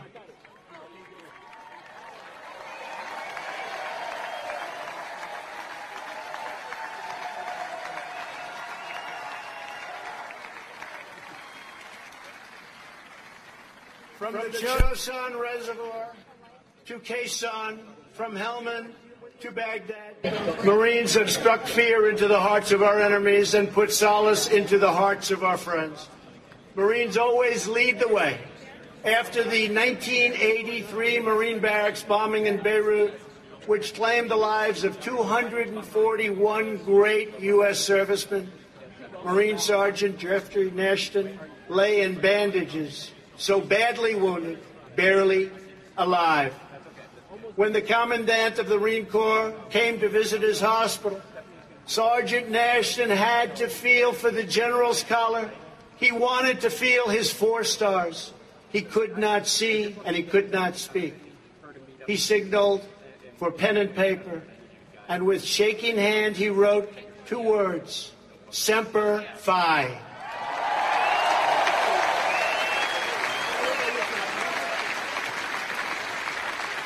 That motto, Semper Fidelis, always faithful, burns in the soul of every Marine, a sacred promise the Corps has kept since the birth of our country. They are the elite masters of air and land and sea on battlefields all across the globe. They are the United States Marines.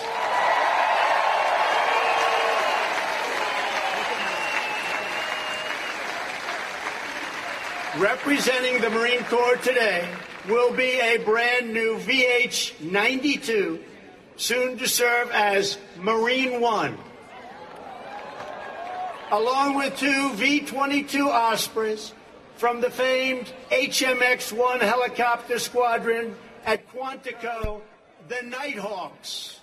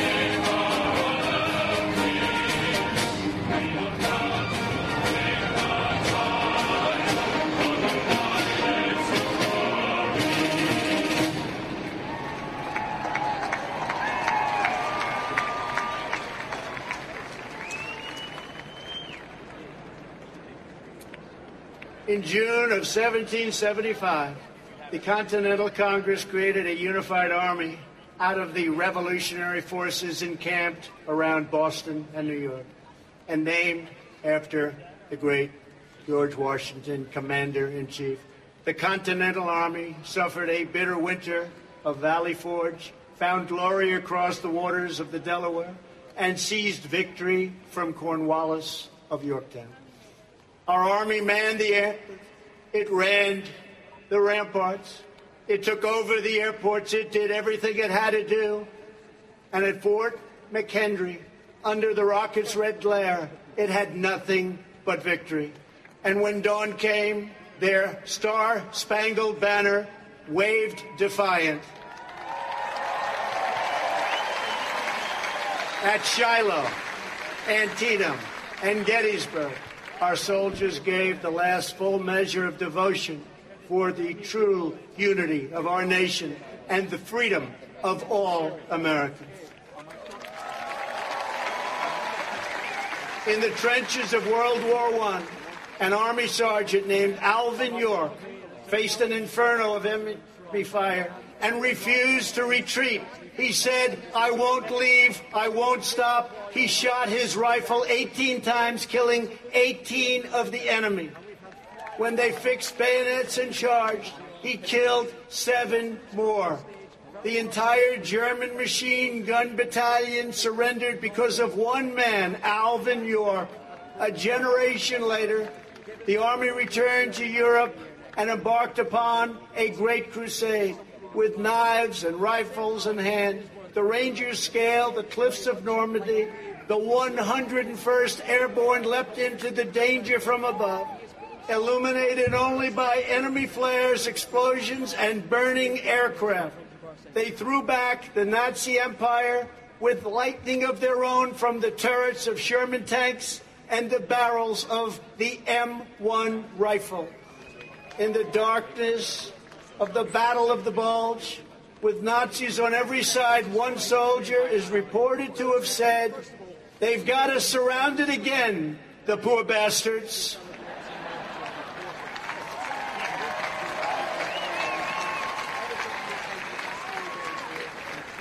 Outnumbered American warriors fought through the bunkers of Pork Chop Hill and held the line of civilization in Korea.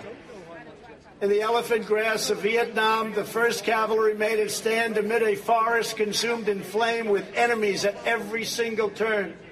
The Army brought America's righteous fury down to Al-Qaeda in Afghanistan and cleared the bloodthirsty killers from their caves.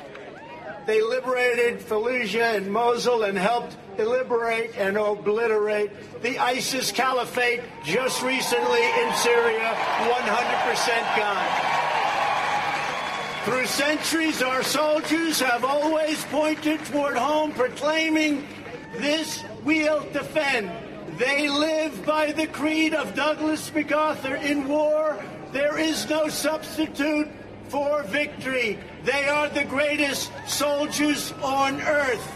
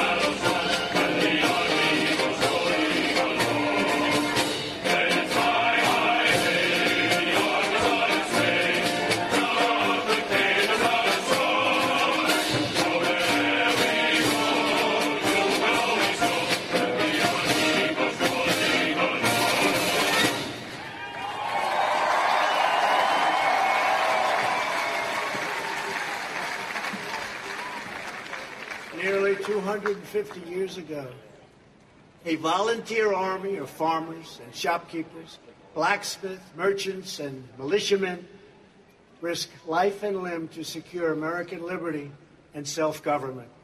This evening, we have witnessed the noble might of the warriors who continue that legacy. They guard our birthright with vigilance and fierce devotion to the flag and to our great country. Now we must go forward as a nation with that same unity of purpose. As long as we stay true to our cause, as long as we remember our great history, as long as we never, ever stop fighting for a better future, then there will be nothing that America cannot do.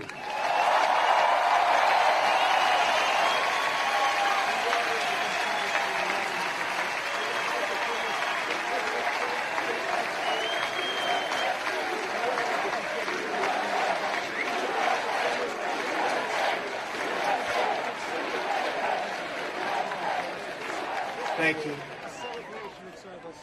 We will always be the people who defeated a tyrant, crossed the continent, harnessed science, took to the skies, and soared into the heavens. Because we will never forget that we are Americans, and the future belongs to us.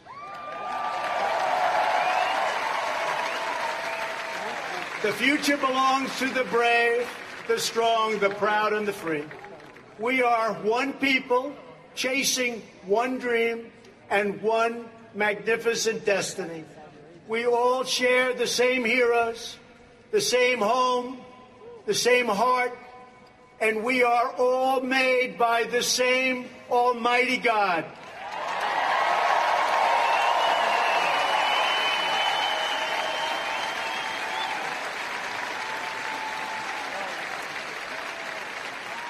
From the banks of the Chesapeake to the cliffs of California, from the humming shores of the Great Lakes to the sand dunes of the Carolinas, from the fields of the heartland to the Everglades of Florida, the spirit of American independence will never fade, never fail, but will reign forever and ever and ever.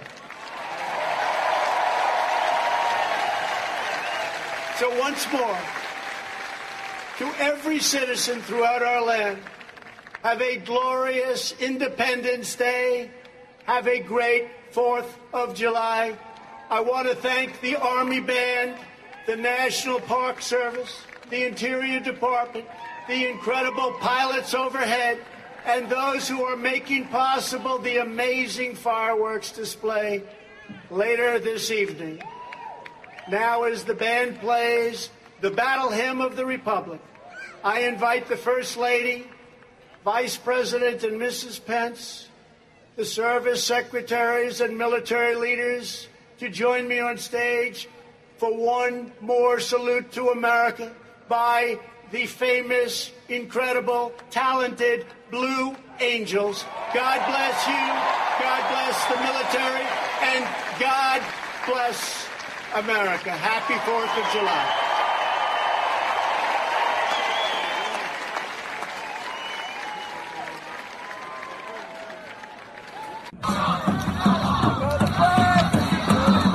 Police don't win. And I said, baby, they don't. Because we're going to go in there, we're going to impeach them. Talking about women's reproductive rights when you've got a dick. No, I've had 2 abortions. I don't give a fuck. It's my body. Realize the biggest terror threat in this country is white men, most of them radicalized right, to the right. All punches are not equal morally. Morning.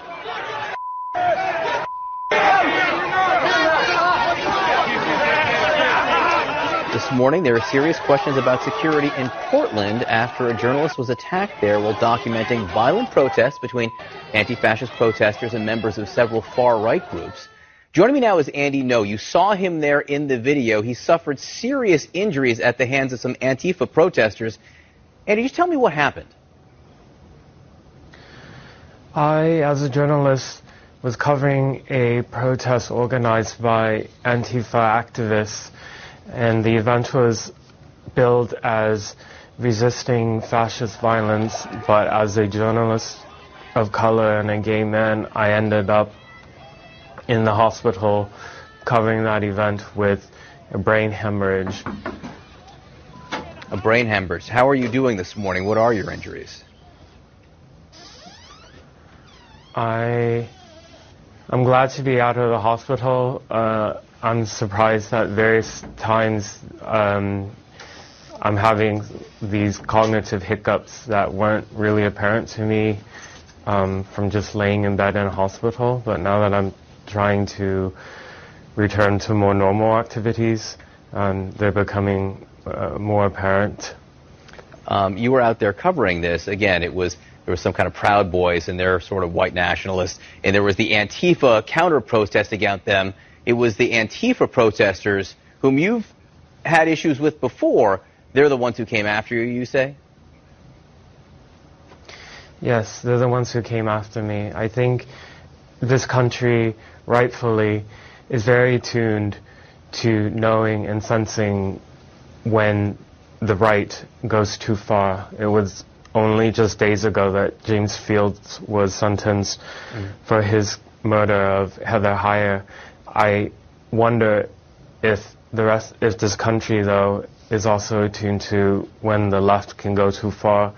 In the city of Portland, it's become a hotbed for far left militancy, and it's always been my goal to just go in and to document these protests in a professional manner. And for that, I was deemed to be a provocateur and deserving of the mob beating.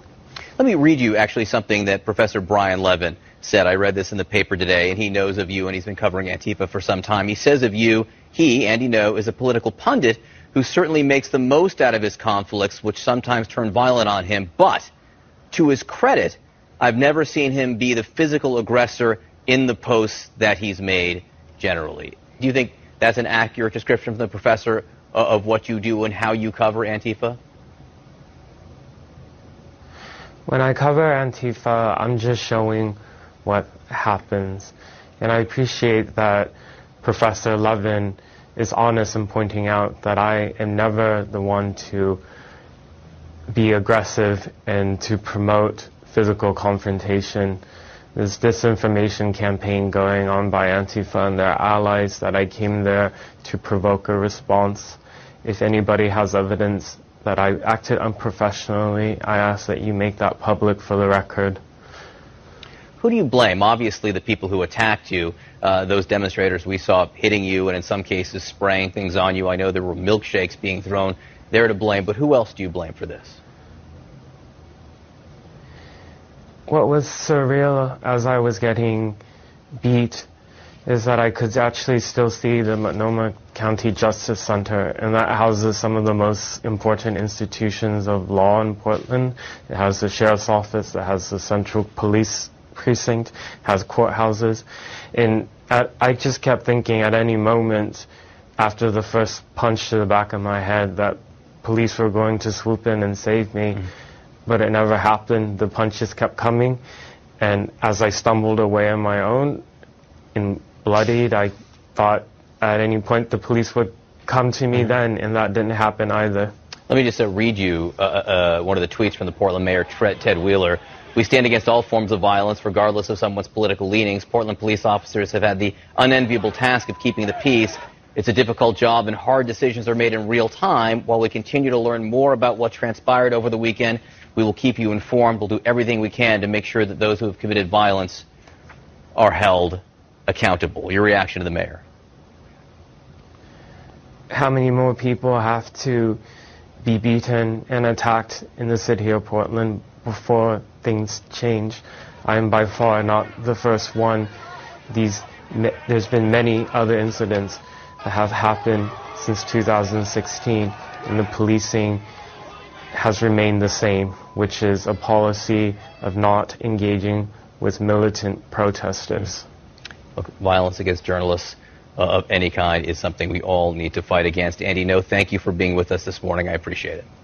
That was CNN discrediting Andy Ngo, and understand, it's a whole media thing. I mean, new rules on Facebook? Fuck that. There's 119 Antifa sites on Facebook. They're fine. I mean, I have a soundbite here. Chicago Antifa setting up a terror training camp calling itself, well, you got to hear this, Defense Gym. This is real. Haymaker is an autonomous gym that's starting up now in Chicago. The aim is to establish more networks of self-defense. We're trying to develop self-defense skills in a political climate that's increasingly violent, especially towards marginalized peoples, people who are not in power, the poor, the oppressed. We're invested in building material force of resistance against the rising nature of fascism in this country and obviously the longer history of white supremacy. And so we're really invested in cultivating the capacities for our bodies to just be stronger, because at the end of the day, it's stronger people are harder to kill. A lot of people think like when you learn how to fight, it's all about being aggressive and like learning how to go start fights with people. That's not what we're about at all. We're here to develop the bodily instincts to be able to react in a situation where we might be put in danger. We believe that we need to start developing these skills, especially as the violence against us, the violence against marginalized peoples is only escalating under Trump, right? We want this to be an open-facing project. Everybody's welcome except police and people that are affiliated with strong right-wing groups. We're trying to build a space where people who may not be accepted into the kind of heteronormative, masculine, macho gym culture and have a space for everyone to be able to learn self-defense skills. It's going to be free, donation-based. A lot of anti-fascist groups in the U.S. Tend to kind of stay underground, and so we want to make this kind of politics of anti-racism and anti-fascism much more public and much more accessible to the mainstream. And so, yeah, we're a broad, open, public-facing, popular self-defense project. So it's Haymaker Chai at riseup.net. We also have a Twitter, which is also Haymaker Chai. A number of different folks have already emailed us, and they're interested in starting similar projects in other cities. So we're like really invested in, beyond the kind of local context of Chicago, we think that starting a network of self-defense gyms all over the U.S. would be really dope. Because like within our organizing collective, we don't necessarily have, we can't speak to all of the different problems, I guess, and issues that people face in the city. So we're trying to use Haymaker as a space to organize with other groups in order to advance the broader cause, I guess, of self-defense. Everybody's in on this. It's all good. It's all good. But CNN, they ran freaking chyrons that said Andy NGO said he was attacked. People paired him up with Jussie Smollett was attacked by racists. That's the, I always talk about the subtle biases. When a Republican fucks up, the R is near their name. When a Democrat fucks up, Mr. Chocolate City down in New Orleans, you never heard Democrat. You never hear that. When somebody leaves the Republican Party, you hear it. There's a guy right now that we'll cover on the next podcast because this is such a long podcast. He left. It's all Republican. It's all over Twitter. It's everywhere. When a Democrat changes, no, he's a fucking piece of shit. He was always a Republican. Da-da-da-da-da-da. That's how they are. But we have more proof of who did this stuff to Andy NGO. Rainey Baker. Never heard of him, but here you are. Wish there was room on Twitter bio to put yelled fucking own bitch at Mr. Andy NGO on video in there. There's probably a couple million people who heard it by now. Rainey something Baker. It's a woman. It's probably a close second to my appearance on Portlandia in terms of sheer volume of people who saw it with no idea. Chad Felix Green, you participated in a brutal public beating of a gay minority journalist and you're boasting about it? She comes back with, oh no, not the FBI. Ian Michael Chan, this is one of the people who are participating in the Andy NGO assault, jeering from the sidelines. And, Nathan Bernard did it suffered severe acid burns from Antifa cement milkshake. These burns actually take around a week to heal. There'll be no traces of any burns on Andy during this mini cable news. This is a big thing. It's all faking it. Most people take months, if not years, recover from heavy brain bleeding. He's on all these TV channels. He faked it. AG conservative, bad enough to be one of the people excusing a brutal assault by a violent mob. But imagine being so depraved as to brag about being caught on video cheering and then spending time discrediting somebody who was beaten on video, and we saw it. This Ranny something. Got any proof I participated? My voice is on the video, but I'm 10 feet away. Never touched him. Prove I participated. Mocking someone covered in silly string and coconut milk isn't a crime. Chad Felix Green. We have video and medical records now to validate what the mob did to him that you cheered on. With witnesses have already given more information about what happened. Bragging about your own participation helps us immensely in our efforts to stop this ongoing terrorism. Thank you. But they were all in. Thanks to CNN. He says it happened because it happened. You saw it happen, shrug emoji says. Jussie Smollett was attacked. NGO was claimed he was attacked. NGO is Jussie Smollett, but honest. Nailed it. It's only CNN as some sort of media analyst who can investigate this glaring bias. Hey, Brian Seltzer. New Day tweets. Conservative journalist Salt Ted says Antifa behind it. Jussie Smollett was attacked in Chicago. And possible hate crime. That's the Chiron. Other conspiracy that came out, Andy NGO hires Proud Boys to pose as Antifa and attack him. A journalist, a lefty, trolls have been tweeting this doctored fake screenshot of an article I supposedly wrote. My actual article made no such claims and included a vastly different headline.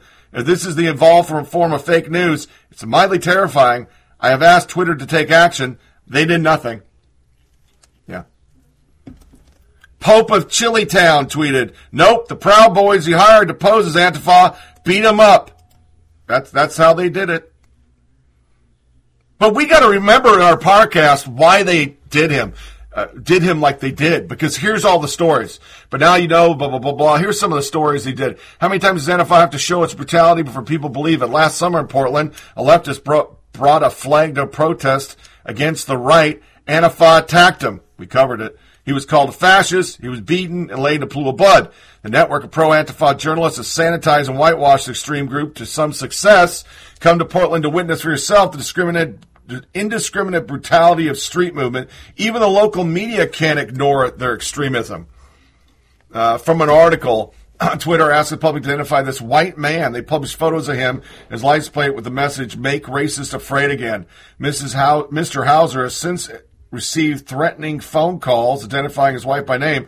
I've lived here my whole life, but I don't want to go downtown anymore. When the streets are commandeered by a sponsored group of angry, agitated ingrates and criminals, we have no city. The mob later occupied a busy intersection when a middle-aged man driving a car with a blah, blah, blah, and it goes on to the next one. Who could forget when Antifa and local BLM group physically attacked the elderly man in downtown Portland? That was the story. I still find this footage from October 2018 shocking. We covered it. Antifa on cover where furious Portland police shot Patrick Kimmons in downtown. Kimmons had just shot and injured 2 people when police responded. Protesters took anger out on this elderly man and doxed him as well. You white little fucker. After attacking the elderly man, Antifa and BLM stopped traffic at the busy intersection.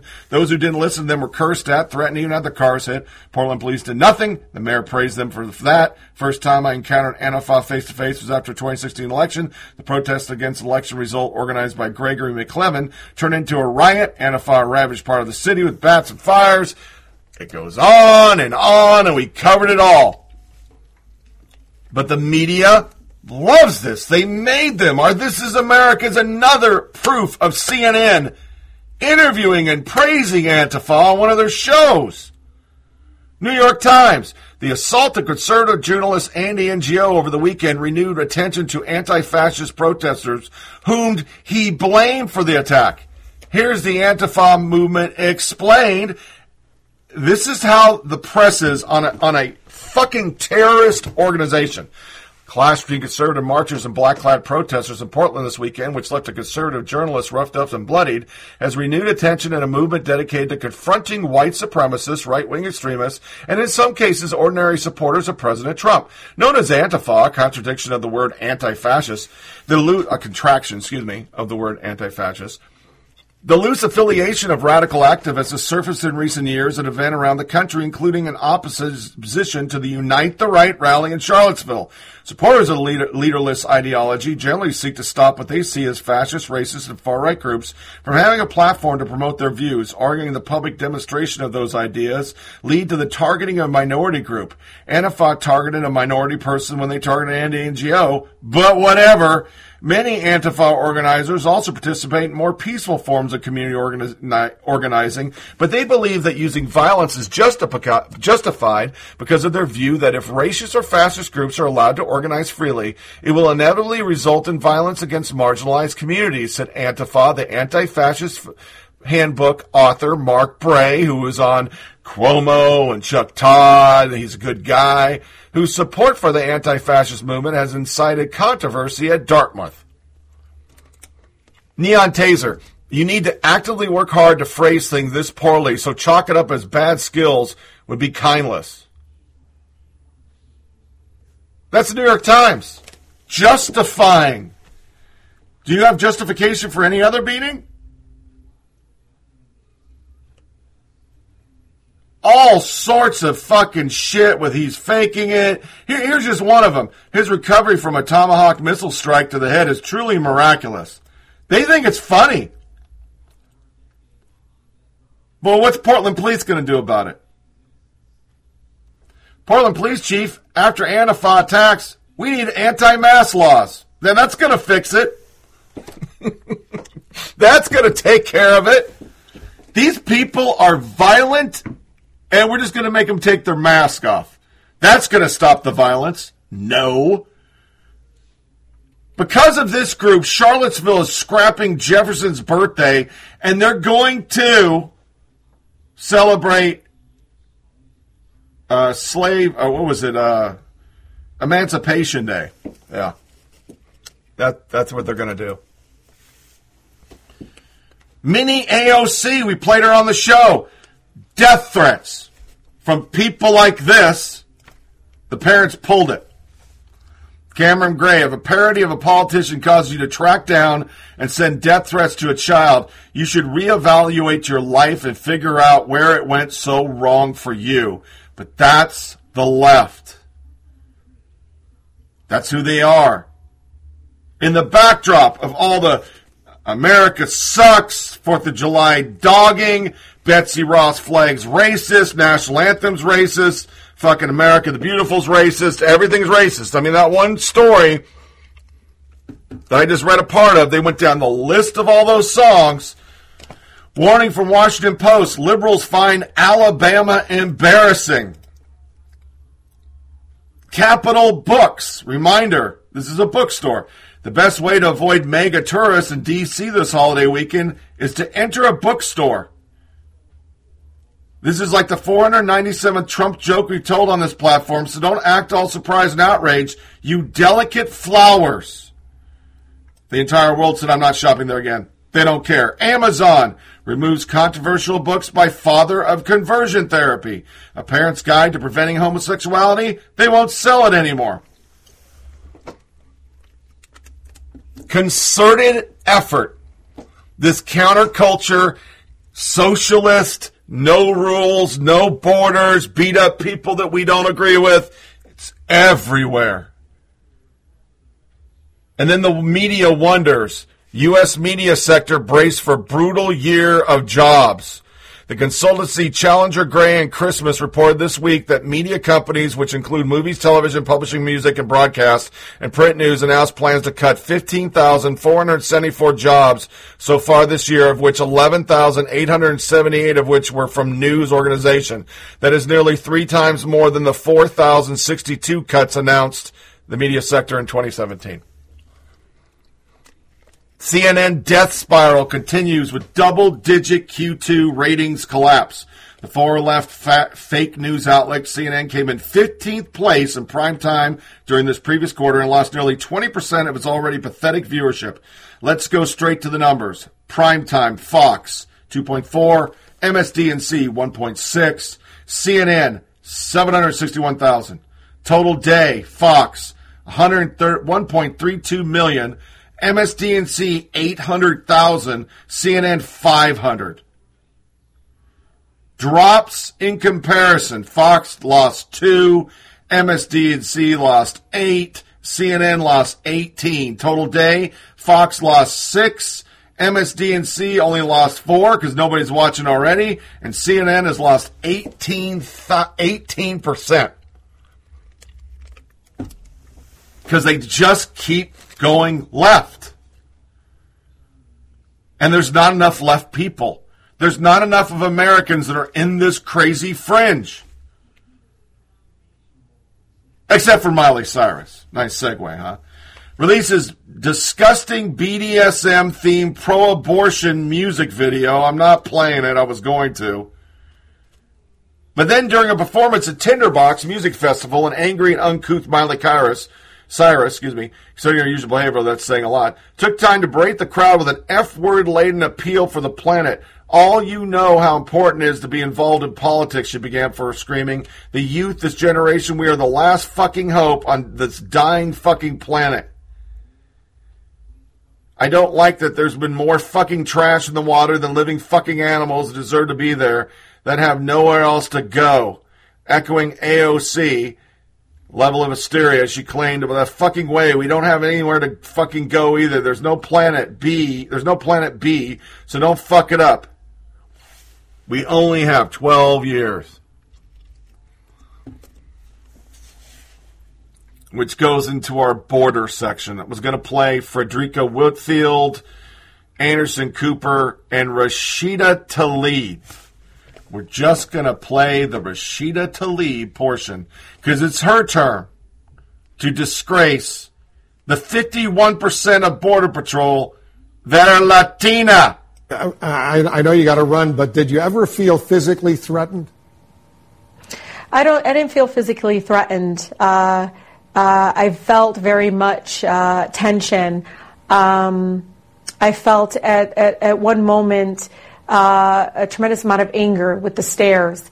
Some of those men and women were not very happy that we were there. I mean, these are agents that I think are under a lot of stress, but no excuse for their immoral and inhumane and just their character and how they proceeded to laugh and jokingly think that this was also very funny, and it wasn't. This was horrifying to be able to see something like this. And, you know, sometimes, Wolf, at one moment I looked and there was a gentleman there. He was only there for 1 week, an agent. And I said, you just got here? He said, yep, just came from New York, was pulled in. And you can see he was in a situation he didn't want to be in. And I thought to myself, maybe the others just became more numb to it. Maybe the others had to justify being part of something so ugly and so hard to be part of in separating families like that. I mean, to have a little 4-year-old come to you at the glass door, I mean, it's just a beautiful child. You know, I'm just trying to play with him, trying to connect with him. They wouldn't let us speak to the children directly. And you can see as he slid a little board to me underneath, wanting me to write something, and he kept asking me where his papa was. I don't know how these agents take it every single day, and I'm wondering if they've become numb to it, but I also know deep within there is a culture of racism, there's a culture of anti-immigrant hate rhetoric that has been allowed to fester from within, and it was very evident, Wolf, with their stares that, that's the one, that's that member of Congress of Muslim faith, the one who's, you know, been calling out the president for many of his impeachable offenses. But you felt that kind of tension and that kind of anger towards you as you walk through the halls of the detention centers. But I just want to be precise, Congresswoman. Some of these agents were actually laughing at you and your colleagues in this congressional delegation? They were laughing through the window at us after we were very upset that some of them were taking photos. You would think they would be showing some significant respect for members of Congress who come to the scene to try to find out what's going on. It's an awful situation. I think everyone agrees. Congresswoman Rashida Tlaib, thank you so much for joining us. Thanks for what you're doing. Thank you. We'll have more breaking news coming up on a sudden shift. These fucking people, man, they're so full of shit. Rashida Tlaib on private Facebook group, CBP agents are so blatantly racist, expose a culture trying to dehumanize the whole world. This is how we fight back. Close the camps. The southern border were deeply alarmed. They learned that Wayfair, a company led by an Indian-American CEO, is selling beds to contractors. They operate facilities for migrant children separated from the parents. We support the employees at Wayfair who are participating in the Wayfair walkout on June 26. We urge you, Mr. Shah, to stop profiting off inhumane policy. AG, conservative. Glad y'all are fighting very hard against migrant children having beds. I mean, they won't fund it. They won't let it get more beds. They try to stop the beds, but they keep saying they're not open border. And then you get, once again, 51% of border agents are Latina. They're not white guys. Here's Omar. We have rogue agencies that have no accountability, no transparency in how they conduct their business. We know that they have spoken in the most vile ways about immigrants. We know that they have certain views about, what brown and black people deserve. Yes. Yeah. And so we should be having a conversation about eliminating their existence, reforming, the agencies that deal with our most vulnerable, which are children and women, and we are continuing to allow for them to terrorize people who are running away from the most horrific circumstances, and that's one, inhumane. And that can't sit well with the American values that we have that sort of really clearly cares about dignity and humanity. Right. How are they rogue agencies when they're enforcing the laws? They're going so far left that we reported the DHS chief last podcast and the podcast before. Now he came right out. Democrat immigration plans tantamount to declaring publicly that we have open borders. And multiple articles of him coming in and saying, hey, yo, this is dangerous. This is why people are coming to the border. This is why it's out of control and dangerous for people, because you want open borders. Ariel Davidson, many of the elements of the 2020 Dem immigration platform are actually impossible to put into practice without sending the country into a borderless chaos. For example, eliminating detention centers. So what happens next? Illegal immigrants simply released into the general population? We can all imagine what this might do to immigration flow. There is no plan, and that should scare you.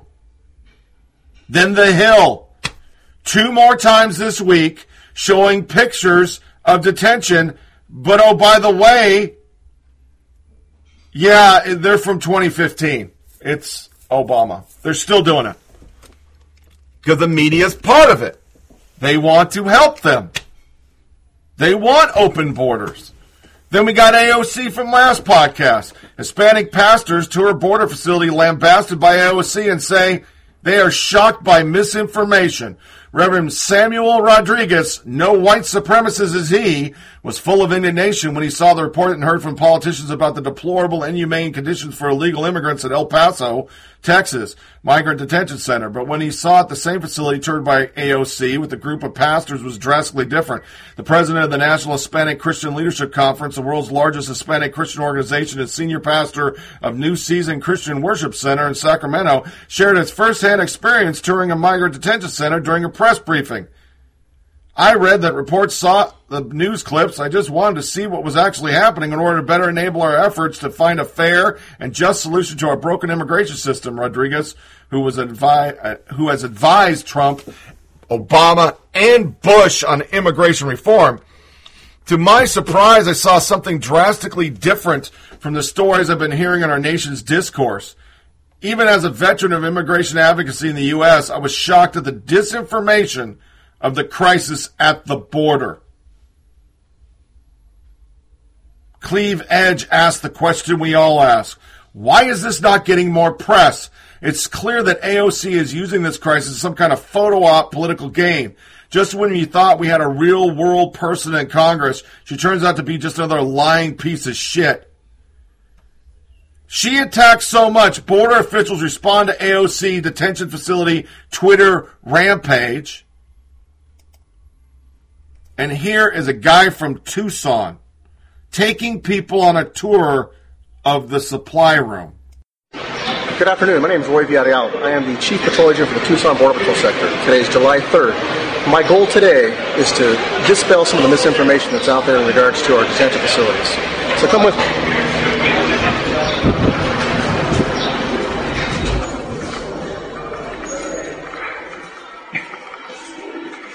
This is a supply room that is typical in every one of the stations in Tucson sector. What we have supplies of are diapers, baby wipes, clothing for children marked by gender, age, clothing for men and women, we've got supplies. These are feminine hygiene products that are readily available for any of the detainees. Now come with me as we go into one of our detention cells.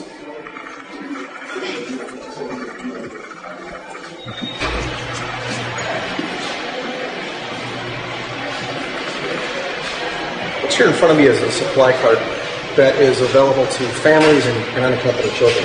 What it includes: baby formula, crackers,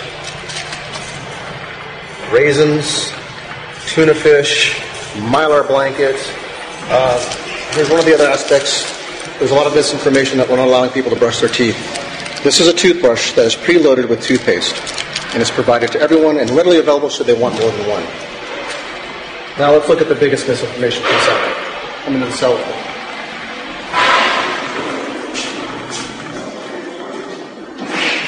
Aliens are not forced to drink out of the toilet. Aliens have options.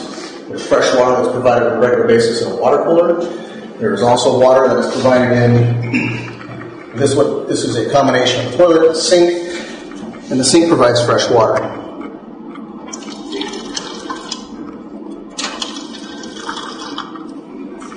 The wall is marked as agua potable, which is potable water.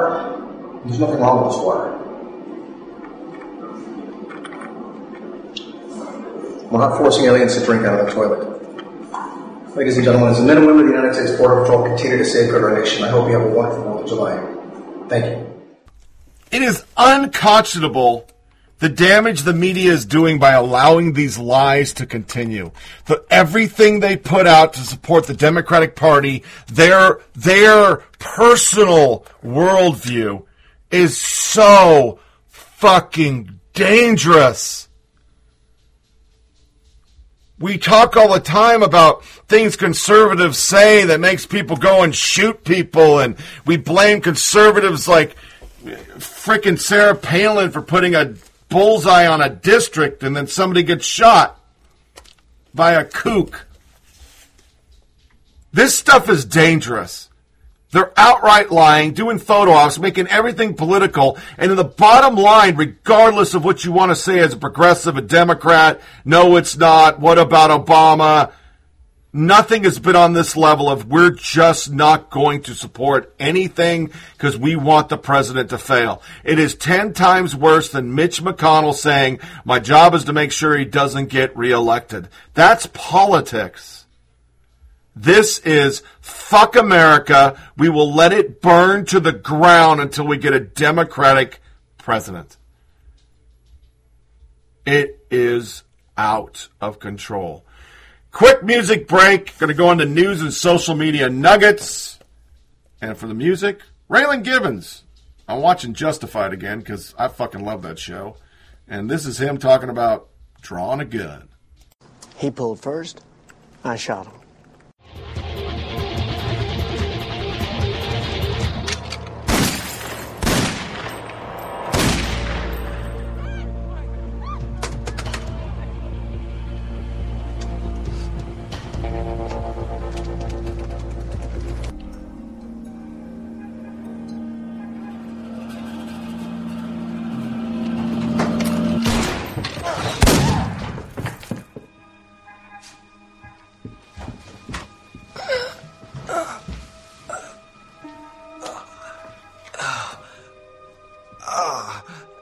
You did it, huh?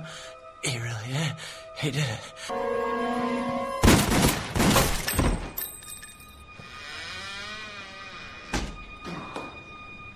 You take one more step, I'll shoot you. That's all I'm going to say. Marshal, I want to tell you something important.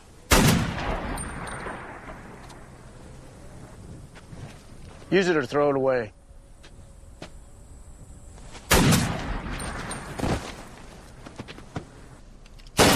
Jesus Christ! Now. Ah, son of a... Billy, the next one is for you. Put the gun down.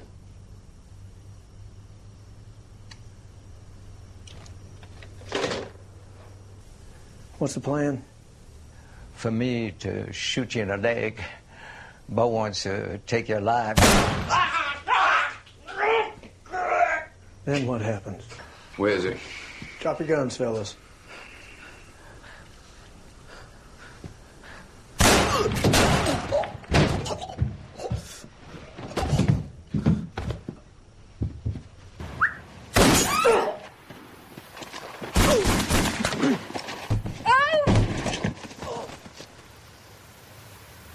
Well, let's go see.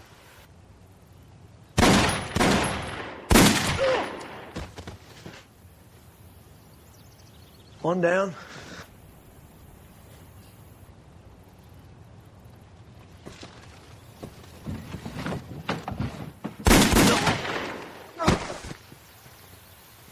Where's your friend?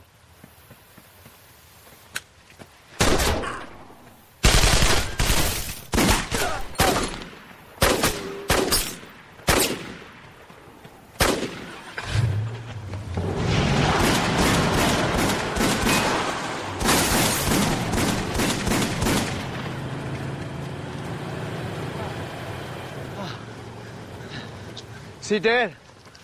Yeah, I think so. But I need her. Alive. And if I don't comply... So you want me to recommend you for a promotion? Yeah. They're always looking for guys like me. You mean guys that have shot people? Exactly. Yeah. Well, you got that covered.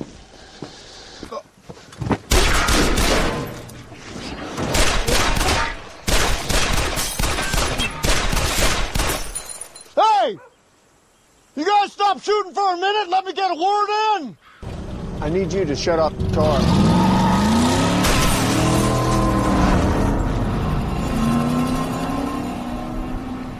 Nice car. Stop it! Stop! You're dead, girl. Cover.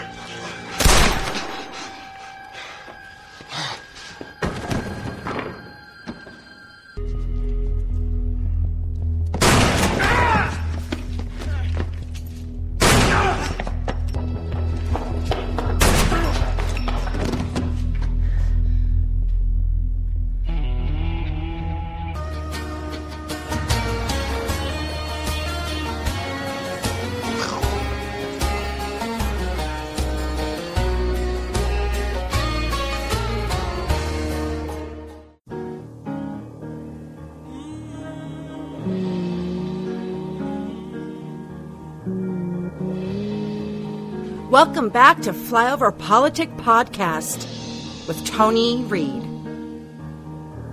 That's why they call me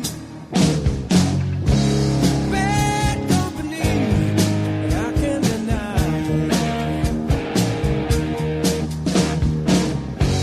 Bad company till the day I die. Till the day I die. Were you trying to get crazy with this, eh? Don't you know I'm loco? Now it's time for news and social media nuggets. The crazy stuff that makes your host lose his mind.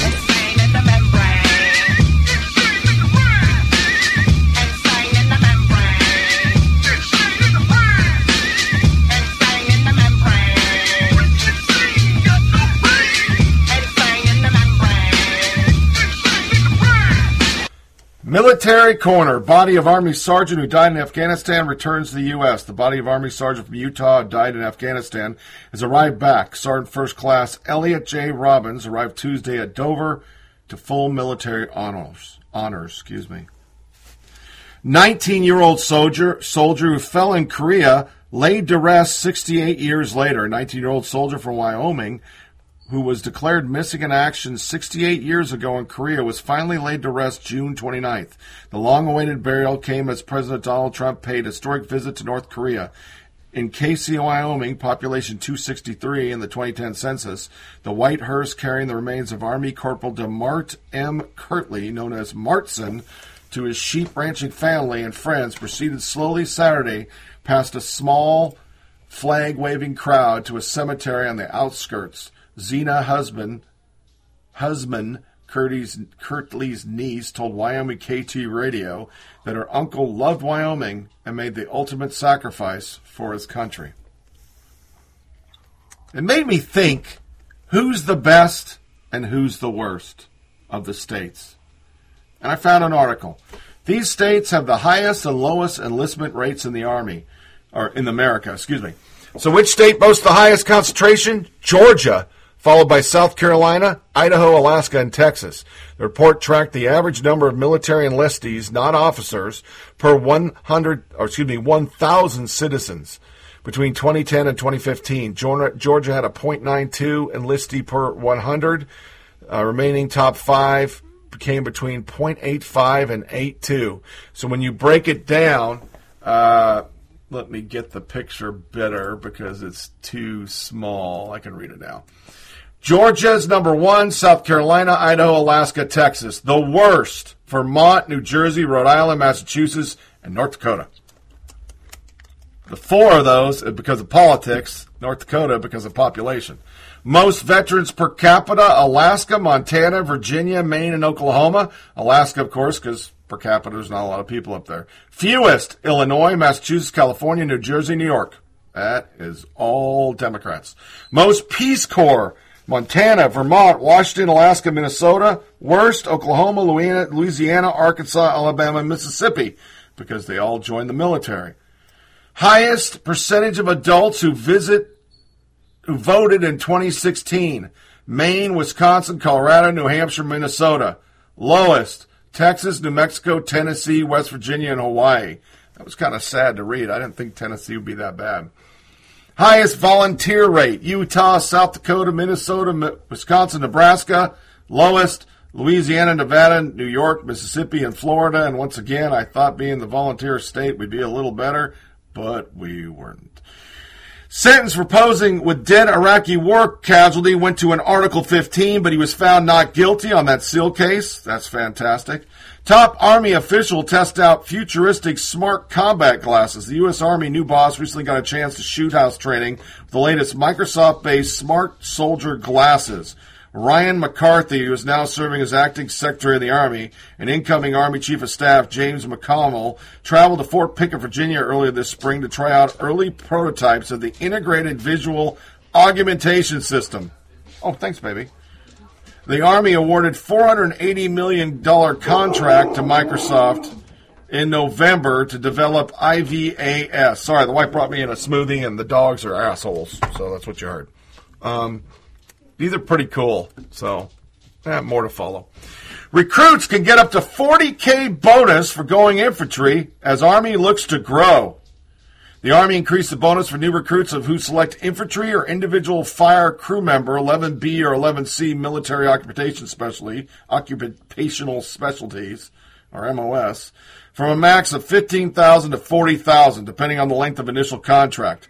Command Public Affairs Director Kelly Bland said in an email, the Army has about 3,300 training seats to fill for their 11 XOMOS series by September 30th, the end of the fiscal year. The $40,000 bonus is available for recruits joining for 6-year enlistments. The 3-year enlistment will get you about $20K, 4-year, $25,000, 5, $30K.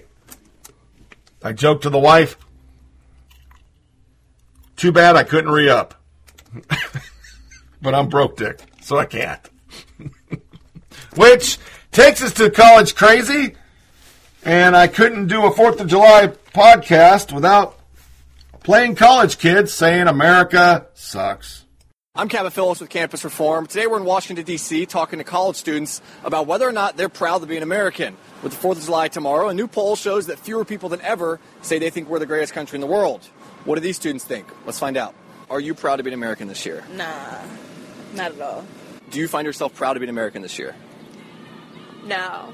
There are so many issues right now that I just can't say yes that I'm proud to be an American, but that's not to say that I'm not fortunate. I've been prouder, I think, in the past. I think we do as a country have a lot to be proud of, but at the moment there are a lot more things we have to be ashamed of. I don't know how to say it. I'm not proud, but I don't like what we're experiencing now. Are you proud to be an American this year? Nah, not as proud as I've been in the past, but I feel lucky. Or what would you say are the reasons that you're feeling that way? Definitely our current president, because he just... I'm not proud of him. I can't be proud of a country that elected Trump. I mean, I think it's awful if someone says they aren't proud to be an American regardless of who's in our office. So, of course, I'm more proud than honestly ever. I think one of the most patriotic things a person can do is realize that there's a lot of problems in the country, be willing to help solve those problems, and still love their country at the end of the day. Do you think we're the greatest country in the world? I don't think we're the greatest country in the world. No. No. Do you think America is the greatest country in the world? No. It's not the greatest country in the world. What would you say is? Well, that's kind of a difficult question because I don't feel like I can make an informed decision. But if I had to say, I would probably say Sweden. Canada's doing it kind of well now, so I think Canada's is a front runner for greatest country. Sweden, Norway, some of the more developed countries that have better health care. I would say Nordic states, yeah. Iceland, people seem pretty happy there. What is? I don't know, but it's a country with a lot less violence, a lot less distribution of guns, a better, more stable government with, less of a wage gap. Times have really changed in this country, so it's not... In what way? Just even with, the American dream is I learned that it was to have the freedom to do and say most of the things that you want without too many repercussions. But now, especially for people of color, the police brutality and all stuff like that that's really going on now, it's just not what it's been perceived to be. So it's a very frustrating topic. What are we the greatest in? Personal freedom. Are we, though? Mm-hmm. Maybe personal freedom for you. In what way do you not feel free? I think as, a young woman and a queer person, it's, everything is around me is, okay, if I were to be living in Alabama, I wouldn't be free. I think we have, country rife with opportunity, a country rife with abilities to, become successful. I don't know, in light of what's going on around the world, it's pretty damn good to be an American. I think it's the best country in the world. That's just me. It's not easy to make that stretch. They're preached to all day that America sucks. Most of the country's racist pieces of shit. Of course they fucking hate country. Unions clinch $15 minimum wage at Washington University, and tuitions went up 15%. So, there you go. Professor calls for public shaming of U.S. Border Patrol so they will quit their jobs. A human rights professor called for the public shaming of U.S. border agents for committing a mass atrocity against detained illegal immigrants. Kate Croson Furman, if you got a hyphen name, you're a douchebag. Professor of human rights at University College London wrote in New York Times op-ed, of course the New York Times printed it, that the public should shame individual U.S. Border Patrol agents to pressure them to quit their jobs. The identities of the individual Customs and Border Protection agents who are physically separating children from their families and staffing the detention center are not undiscoverable. Immigration lawyers have agents' names. Journalists reporting at the border have names, photos, and even videos. These agents' actions should be publicized, particularly in their home communities. The knowledge, for instance, that when you go to church on Sunday, your entire congregation will have to see you on TV ripping a child out of her father's arms is a serious social cost to bear. The desire to avoid this kind of social shame may be enough to persuade some agents to quit and may hinder the recruitment of replacements. The professor argued that Border Patrol agents are likely to commit what she termed atrocities, not out of ideological commitment, but mere desire for a paycheck. She suggests that these officers have a lack of personal investment, much more susceptible to pressure than national leaders. The professor likened her plan to World War II in Denmark, where social pressures where churches helped the country disobey Nazis. Boom! We got Nazis in the article. We're good to go. Yeah. It's been happening since Obama. Where were you, Professor? South Dakota lawmakers put diversity officers on blast. Taxpayers would not approve. In a letter to the South Dakota Board of Regents dated June 12th and obtained by Campus Reform, 7 members of the South Dakota House and Senate describe how campus diversity offices often have very pointed political agendas. While beneficial programs from Native American students and students of other diverse cultures should be preserved, the built-up of diversity offices which are used to promote social justice causes associated with the political left, such as safe zone training, biannual drag shows, and social justice training, to name just a few, should be dismantled, the letter stated. According to the letter, diversity offices of South Dakota public universities are budgeted at $5.9 million. Republican State Representative Sue Peterson, who sponsored a campus intellectual diversity bill in 2018 and pushed state schools to adopt policies on the matter, said that the officers are not making too much of a difference, according to Argus Leader. Whatever they're spending on the diversity offices, it isn't making a very good impact. It is our belief that the taxpayers of South Dakota would not approve this type of activity being funded with tax dollars. And isn't that the truth? I gotta blow my nose. I'm really sorry. Allergies are killing me this morning. Yeah. This is happening in every public school. I mean, let's just be honest. We're sending money for them to do that. We send money to go to Planned Parenthood. So, I mean, let's be honest. All we hear is how Republicans are gerrymandering, spending money on defense that actually defends us. We spend money on abortions.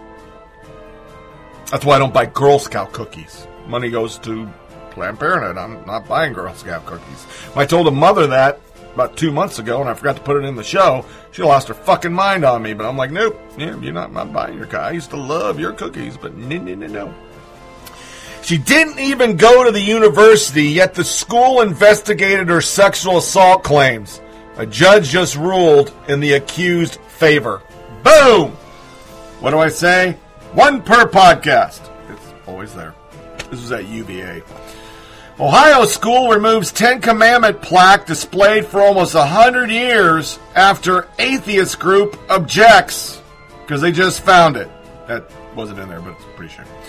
CBN notes that the complaint from the Freedom from Religious Foundation was triggered by a disgruntled parent of a child at Weltley Middle School in New Philadelphia. FFRF's April 12th letter stated that the plaque was a flagrant violation of the Establishment Clause of the First Amendment. The district's promotion of Judeo-Christian Bible and religion over non-religion impermissibly turns any non-Christian or non-believing student into an outsider. School children already feel significant pressure to conform to their peers. They must not be subjected to similar pressure from their school, especially on religious questions. As the Times reporter noted, New Philadelphia School Superintendent David Brand issued a statement explaining why the district complied with the demand for the plaque removal and argued that the district simply could not afford to challenge this group. They put them out of business. Now FFRF seeks to make them pay for the $1 million they spent to remove a fucking plaque that's been there for 100 years. The left really has a problem with inanimate objects. Tanks, statues. Netflix, God, I can't read this morning. I'm sorry, it's really early.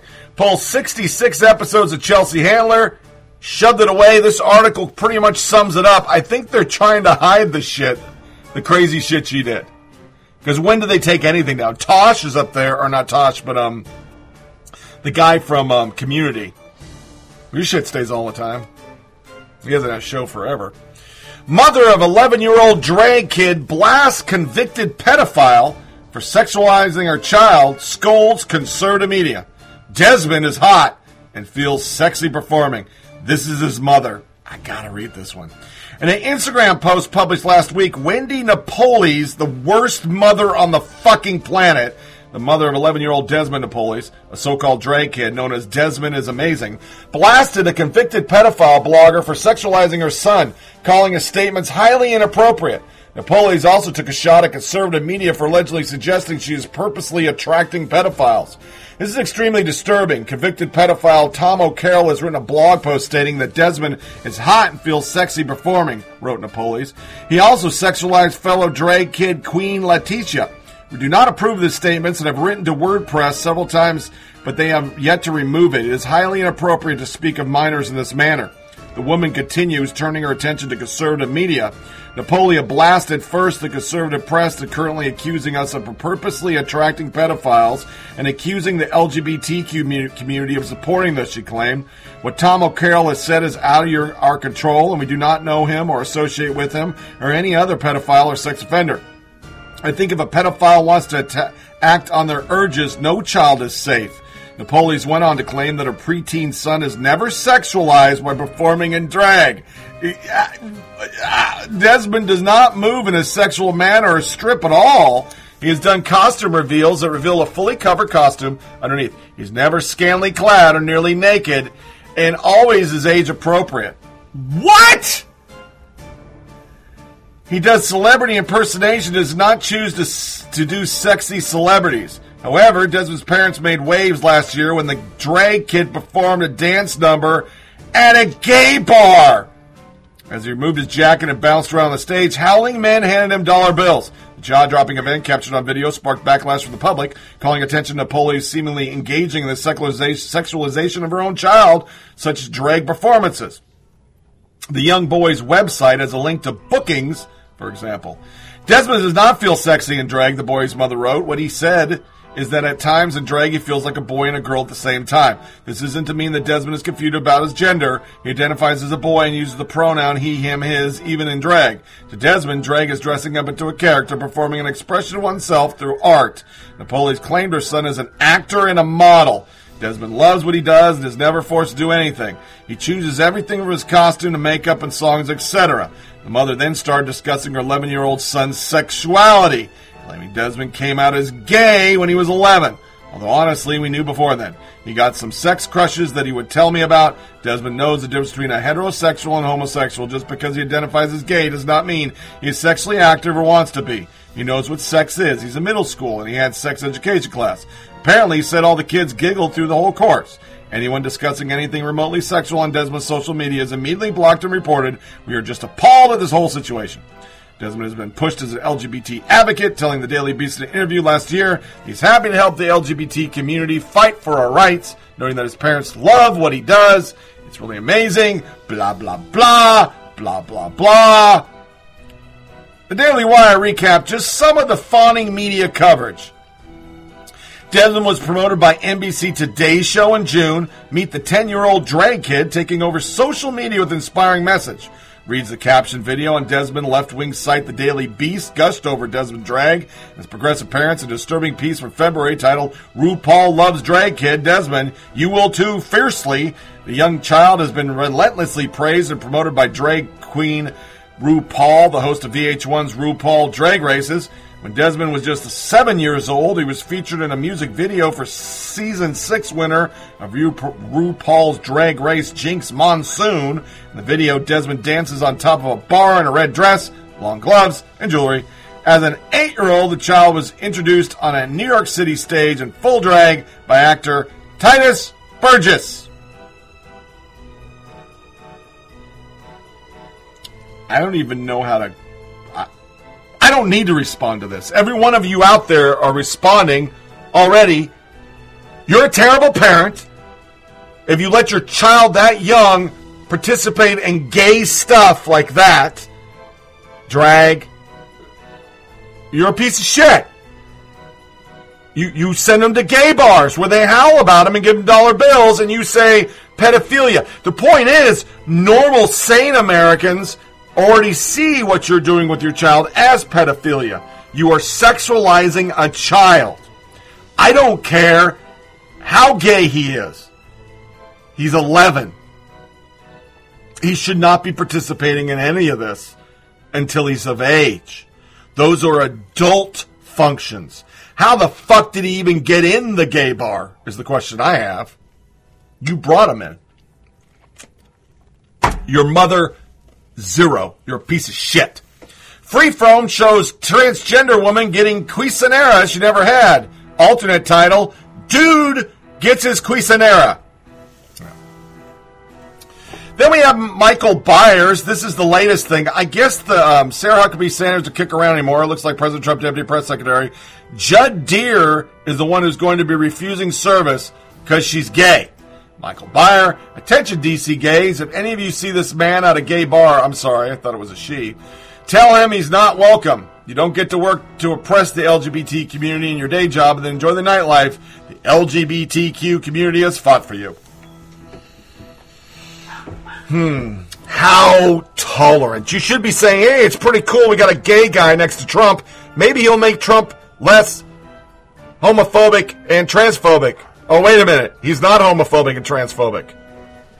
He's just listening to the generals that we don't need trannies running around the army. If you don't know who you are, you really can't fight a war. The next one cracks me the fuck up. It's so fucking awesome. Listen to this shit. Eater. I guess it's a website. My girlfriend isn't hungry menu items are thinly veiled misogyny. It's become a trope that when a heterosexual couple is out on a date, the woman might say she's not that hungry, but proceeds to eat some of the man's food. It seems innocent enough, but complaints that these girlfriends must be pulling one over on the boyfriend to snag commitment-free nachos has proliferated to a point where restaurants across the country are offering dishes and menus for the not hungry date. Jessica Fletcher. Dear Lord, find a real thing to be upset about. I'm with her. What the fuck, Chuck? David Coran brings us to our Megan Rapinoe. U.S. Ford Megan Rapinoe on Alex Morgan's teacup celebration. I think I might have been upstaged. That was next level.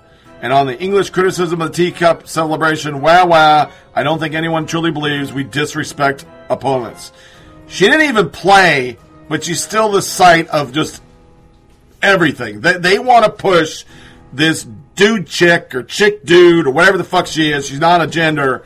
Not a women's soccer player. She's just a soccer player because she hates Trump. This is how we are. You hate Trump, you become somebody. You're a celebrity. The Ringer calls photo of radical Rapinoe American's flag now. A picture of her celebrating, and she's the American flag. Article goes on to more bullshit that she said. Scientific American. Climate change is changing soccer, affecting where and when games are played, how athletes perform, and the fan experience.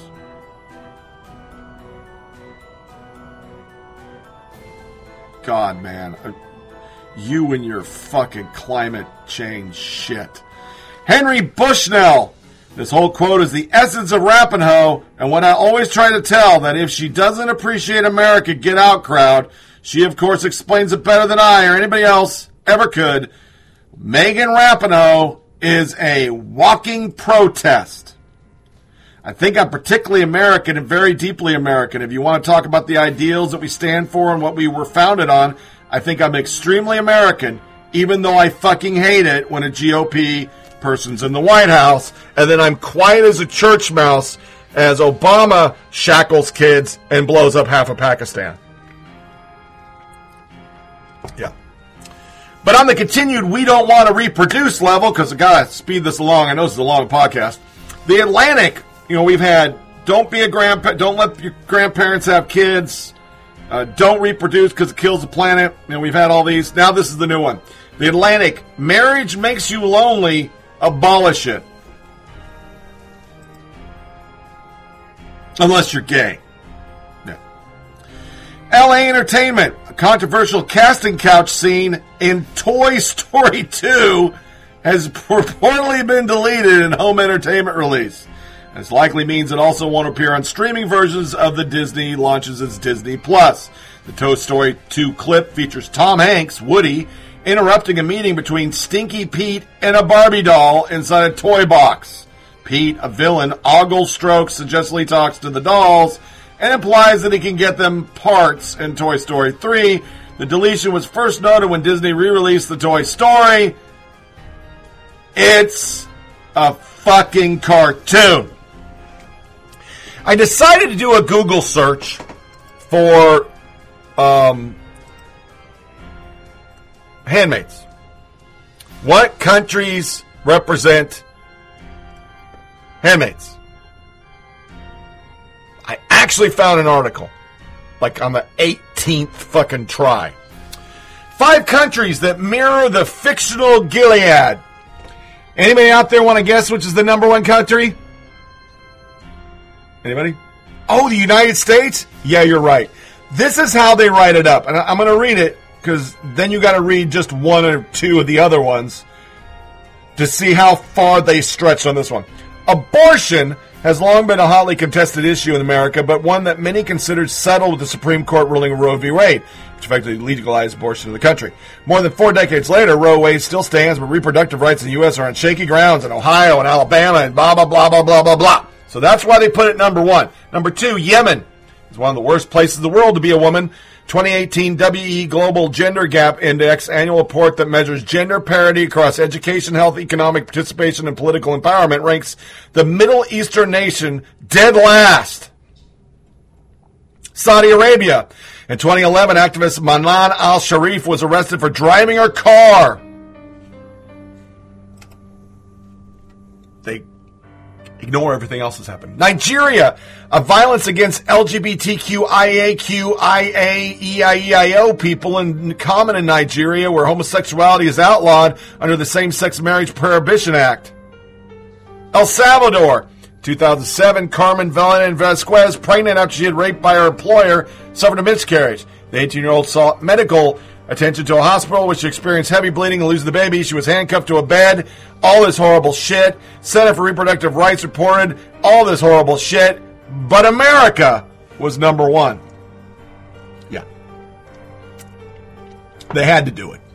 They just had to do it. So abortion makes us Gilead. Really. Legal abortion in America, but restrictions on when you can do the abortion makes us Gilead. You fucking people.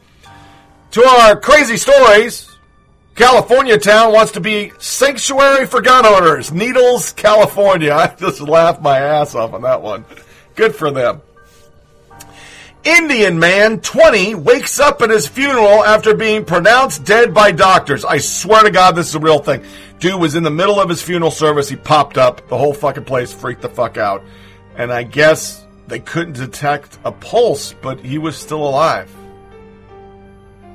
And then, I know this is mirroring our last podcast a lot, but this is just fucking crazy shit. I bit off his tongue. It was in my mouth. The man who survived a bear attack. It's a Russian school caretaker, Nikolai Ingrid, and he got attacked. So he just, as the bear was trying to beat his face or eat his face, he literally bit his tongue off. I'm thinking in Russia, stay away from the bears. Yeah. Since we're super long, we do not have a lighter fare today.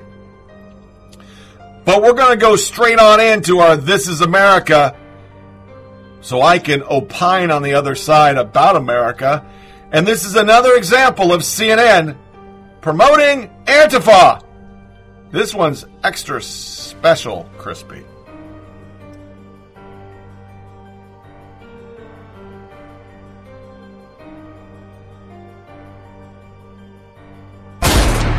This is America. Don't catch you slipping now. Don't catch you slipping now. Look what I'm whipping now. This is America. Don't catch you slipping now. Don't catch you slipping now. It's time for the last soundbite. Like the media say when they are pushing fake liberal agenda stories. This is America in 2019. Guns in my area. I got the strap. Approve of fascism? No. Then you could consider yourself Antifa if you chose to. So if you're opposed to fascism, Yeah, I am. then you are Antifa because it's anti-fascism. Okay. That can be a lot of things. Let's say they're a really great programmer and they have, they can build a website to educate children.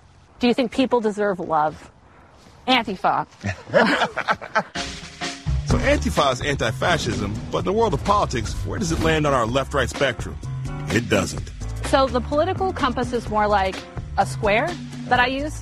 Go down to the bottom left. That's where you find anarcho-communism, which is the political ideology I have now. Anarcho-communism. No leaders, no hierarchies. If you go to the top right, that's where you find fascism. Where's a I'm with her Hillary Democrat? But probably the left of center, a little bit, as opposed to a right of center, more trying to think of who's a moderate Republican. Abraham Lincoln? Yeah, exactly. That's the last time we had a true moderate Republican. Now we have to talk about the stuff you see on the news. And, specifically, like, you've actually at times had to get out there and mix it up. What was it like? So I went to visit this protest in Portland. There was like the Proud Boys and this group called ACT. It's anti-Islamic. And this guy just ran at these two girls. And so they were both wearing hijabs, and he definitely looked like he was gonna like hit them, jump on them. Yeah. I didn't really even think about it. I jumped like at him, but I picked him up like off the ground and I threw him on the ground, and then I just jumped on him and I started like punching him. It's not easy to imagine you in the streets punching a Proud Boy in the face. which doesn't mean I don't believe you would do it. You know how you sort of frame people as like, this is what I'm expecting, this is what this person's going to be. And then to sit here with you right now, it's like, it's not what I imagine. Oh. I love that these are... I know. I like that. Can I put it on time on? I want to ask you. Wow. And this is a... I usually have a couple of those on me just in case. Just in case. I use it for whatever I need to use it for. Point taken. In other words, stay in line, come on. Keep it friendly. So you have a bag of things. I do. I have... Let's see this. Let's do show and tell, and including the mask, your mask, right? I do, yeah. So this is good for masking up. This is what a lot of people use. It's just like a black bandana. Wear it like this. Okay. So... It's funny, my heart elevated just as you started. I was like, is something happening? Here we go. So these are some of the flyers.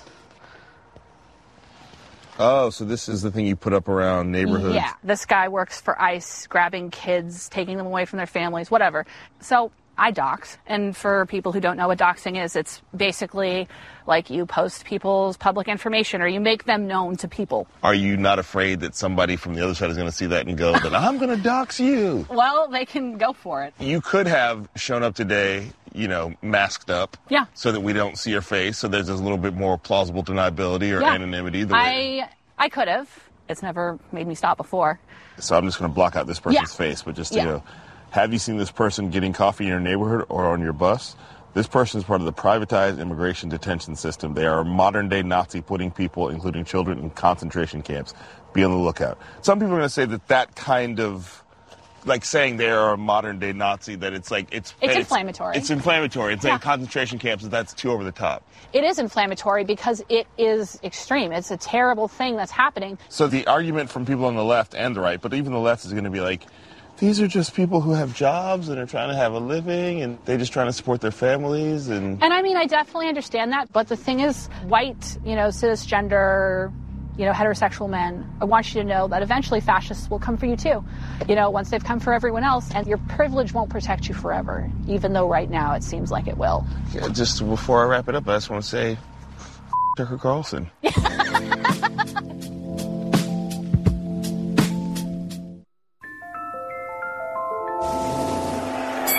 There you go. Normalization of a terrorist organization. And the beat goes on. So, this podcast, though very long, and I edited out a lot of sound bites. I had more. I mean, just the parade itself could be 4 hours of just shit. They lost it because they couldn't stop him. And they don't want him to say America's great, because if they say America's great and enough people believe it's great, well, where the fuck do they go then? I mean, the media, the Democrats, Progressive Resistance, Antifa, BLM, Women's March, Code Pink, their whole thing is America sucks. They have to make people believe that so they can get Democrats elected. And that's the point of it that disgusts me. I've said it on the show before, but there's a lot of new listeners, so I repeat myself. And for the old listeners, I know it gets tiresome, but, when I got out of the Army, or close to it, I registered to vote for the 2004 election in Tennessee, because we were going to stay. So when I came back on one of my trips, I registered, and then I voted. I was home for Thanksgiving. And I'm not a Republican. I'm an independent. I think I'm liberal on some things. I'm conservative on others. People listening to the show might not agree with it, but I didn't see myself as GOP or Dem. But the time I went to register locally because I was absenteeing in Oregon, which means my votes were never counted. I couldn't be a Democrat because at that time they weren't financing the war. They had spent 8 years under Clinton saying Saddam Hussein had WMDs, and then when there weren't any WMDs, they said Bush lied, people died.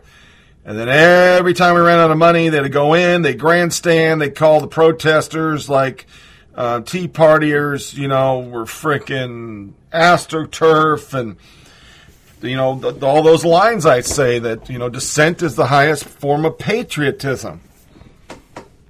So in Tennessee, you got to pick one. I picked GOP because I wasn't going to vote in the primaries. I was just going to vote for the general election and for president, basically.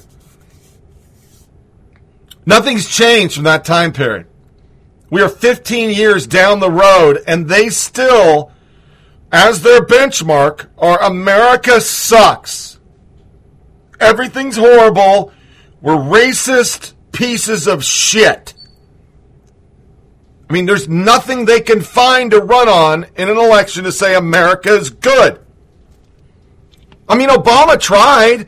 He ran with that little speech he did in the 2004 convention that we're not a red America, we're not a blue America, we're America. And then he went out and ran on a whole campaign that you didn't build this, you suck, everybody's racist.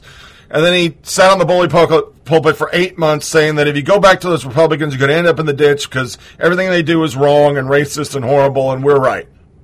I'm smarter than you. Shut the fuck up. Elections have consequences. That's what he did. But that's their shtick. And yesterday, back in the time when people were adults and political parties had days they put down their fucking knives and they just were Americans, like the 4th of July, they couldn't stand that he was going to salute the military. He was going to do flyovers, that he was going to have some static display of tanks, Bradley fighting vehicles. And they didn't show up. They dogged it in the media. They dogged it on Twitter. They talked about allowing the whole world to come over the border, but this was a waste of money after spending $35 million on a Mueller report that found nothing. They even use that as a reference. And it's hard for me to even stare at these people because I'm a lot like some of the stuff we read today. I couldn't stand Obama by the year second term.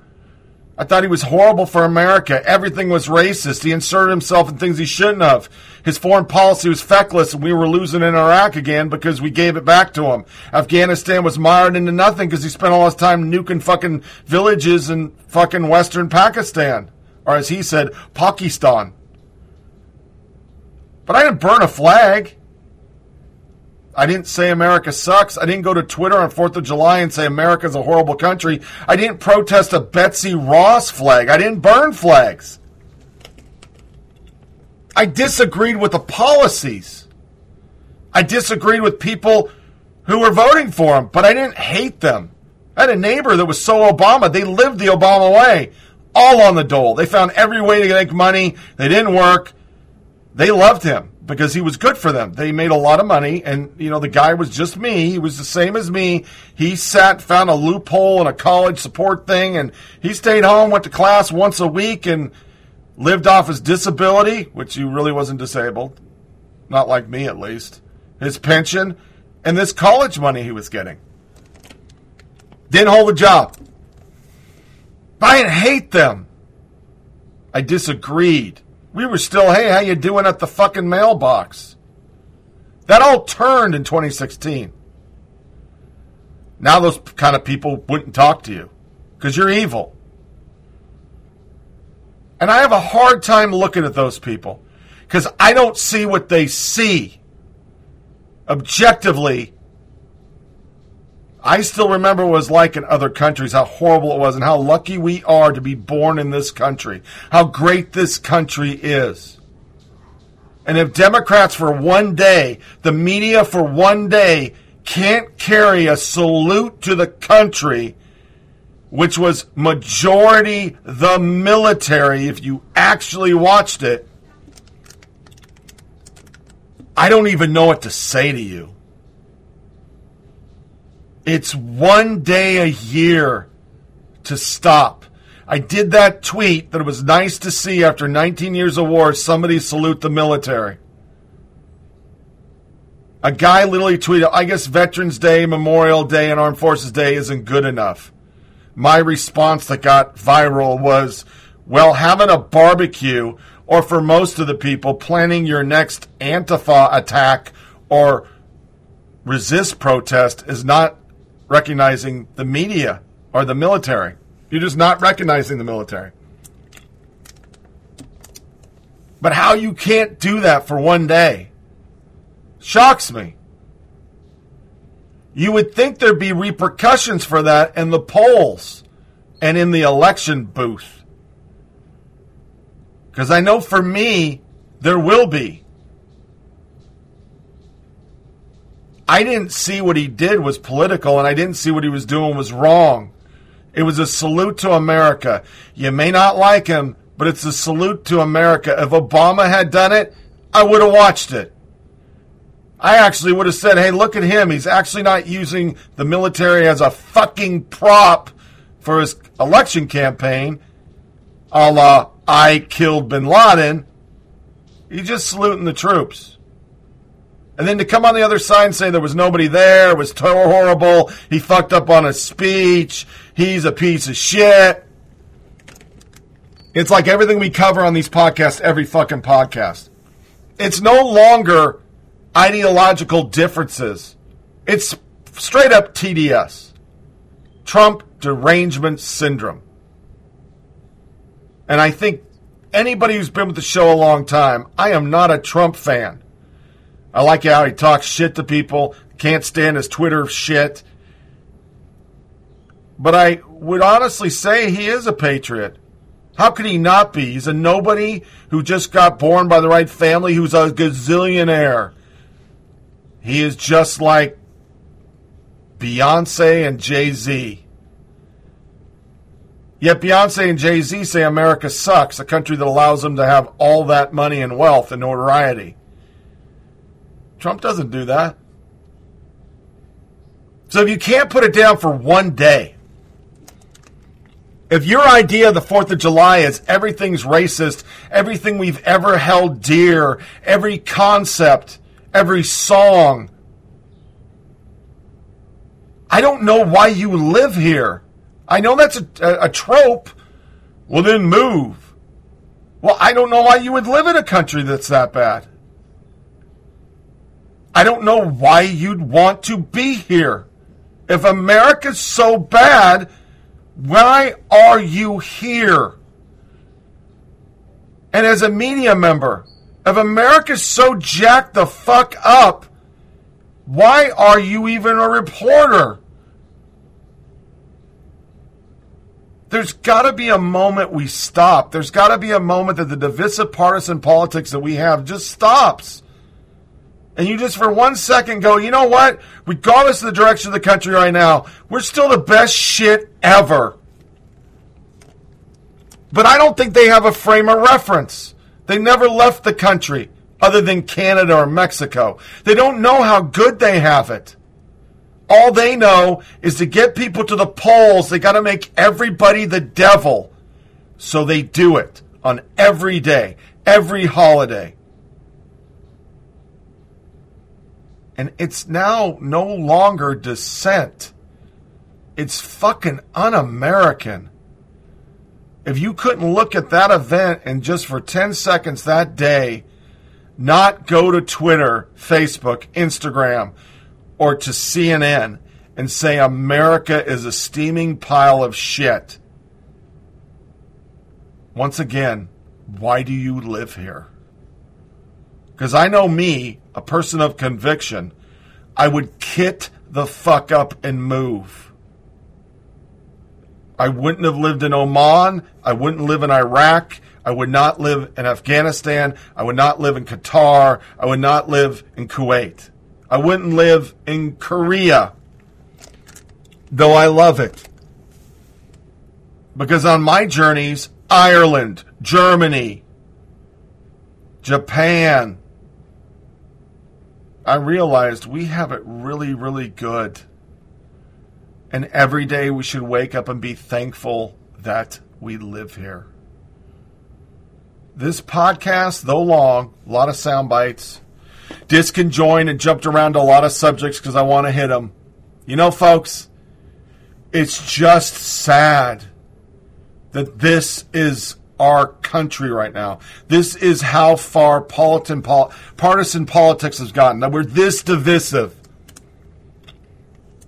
That July 4th, 2019, all we talked about was Tiananmen Square, Russians, Nazis, North Korea, and Betsy Ross is a fucking racist. Shame on all of you. So this wraps up another episode of Flyover Politic Podcast. Please feel free to share this with family and friends. Send comments or suggestions for segments to foppodcast@gmail.com, foppodcast@gmail.com. Get the show on SoundCloud, Podcast Addict, TuneIn Radio, Google Play, iTunes, Blueberry, Stitcher, and Pocket Cast, which still is cranking out a lot of listens. I never heard of it. I'm glad it's there. Check us out on our Facebook page at FOP Podcast and our Twitter page at FOP Tony Reed. Our next podcast, I'm going to take a break. I got a lot of appointments this week for the wife, and I got a lot of stuff to get done, and I've done more podcasts than I thought I was going to do, which is pretty damn cool. We're going to shoot for the 11th of July, year of our Lord 2019, for our next podcast. Until then, enjoy your extended weekend. If you got that, stay cool because it's hot as hell here, and dodge the fireworks of lightning for Mother Glacier, because I know down here where I'm at, man, we're getting pop-up storms that are just no joke. As always, disconnect from your devices. Do not give the yeah-yeahs. Give your family your undivided attention, because soon, if they're little kids, they're going to be gone. And in the case of my daughter, they're going to hate you. And in the case of my son, they're going to forget you even exist, except for holidays. That's when he remembers us. As always, folks, thanks for listening, and you take care. Thank you for listening to Flyover Politic Podcast. Please check out our Facebook page at FOP Podcast and Twitter account at FOP Tony Reed. Remember, it's a short ride. Make every day count.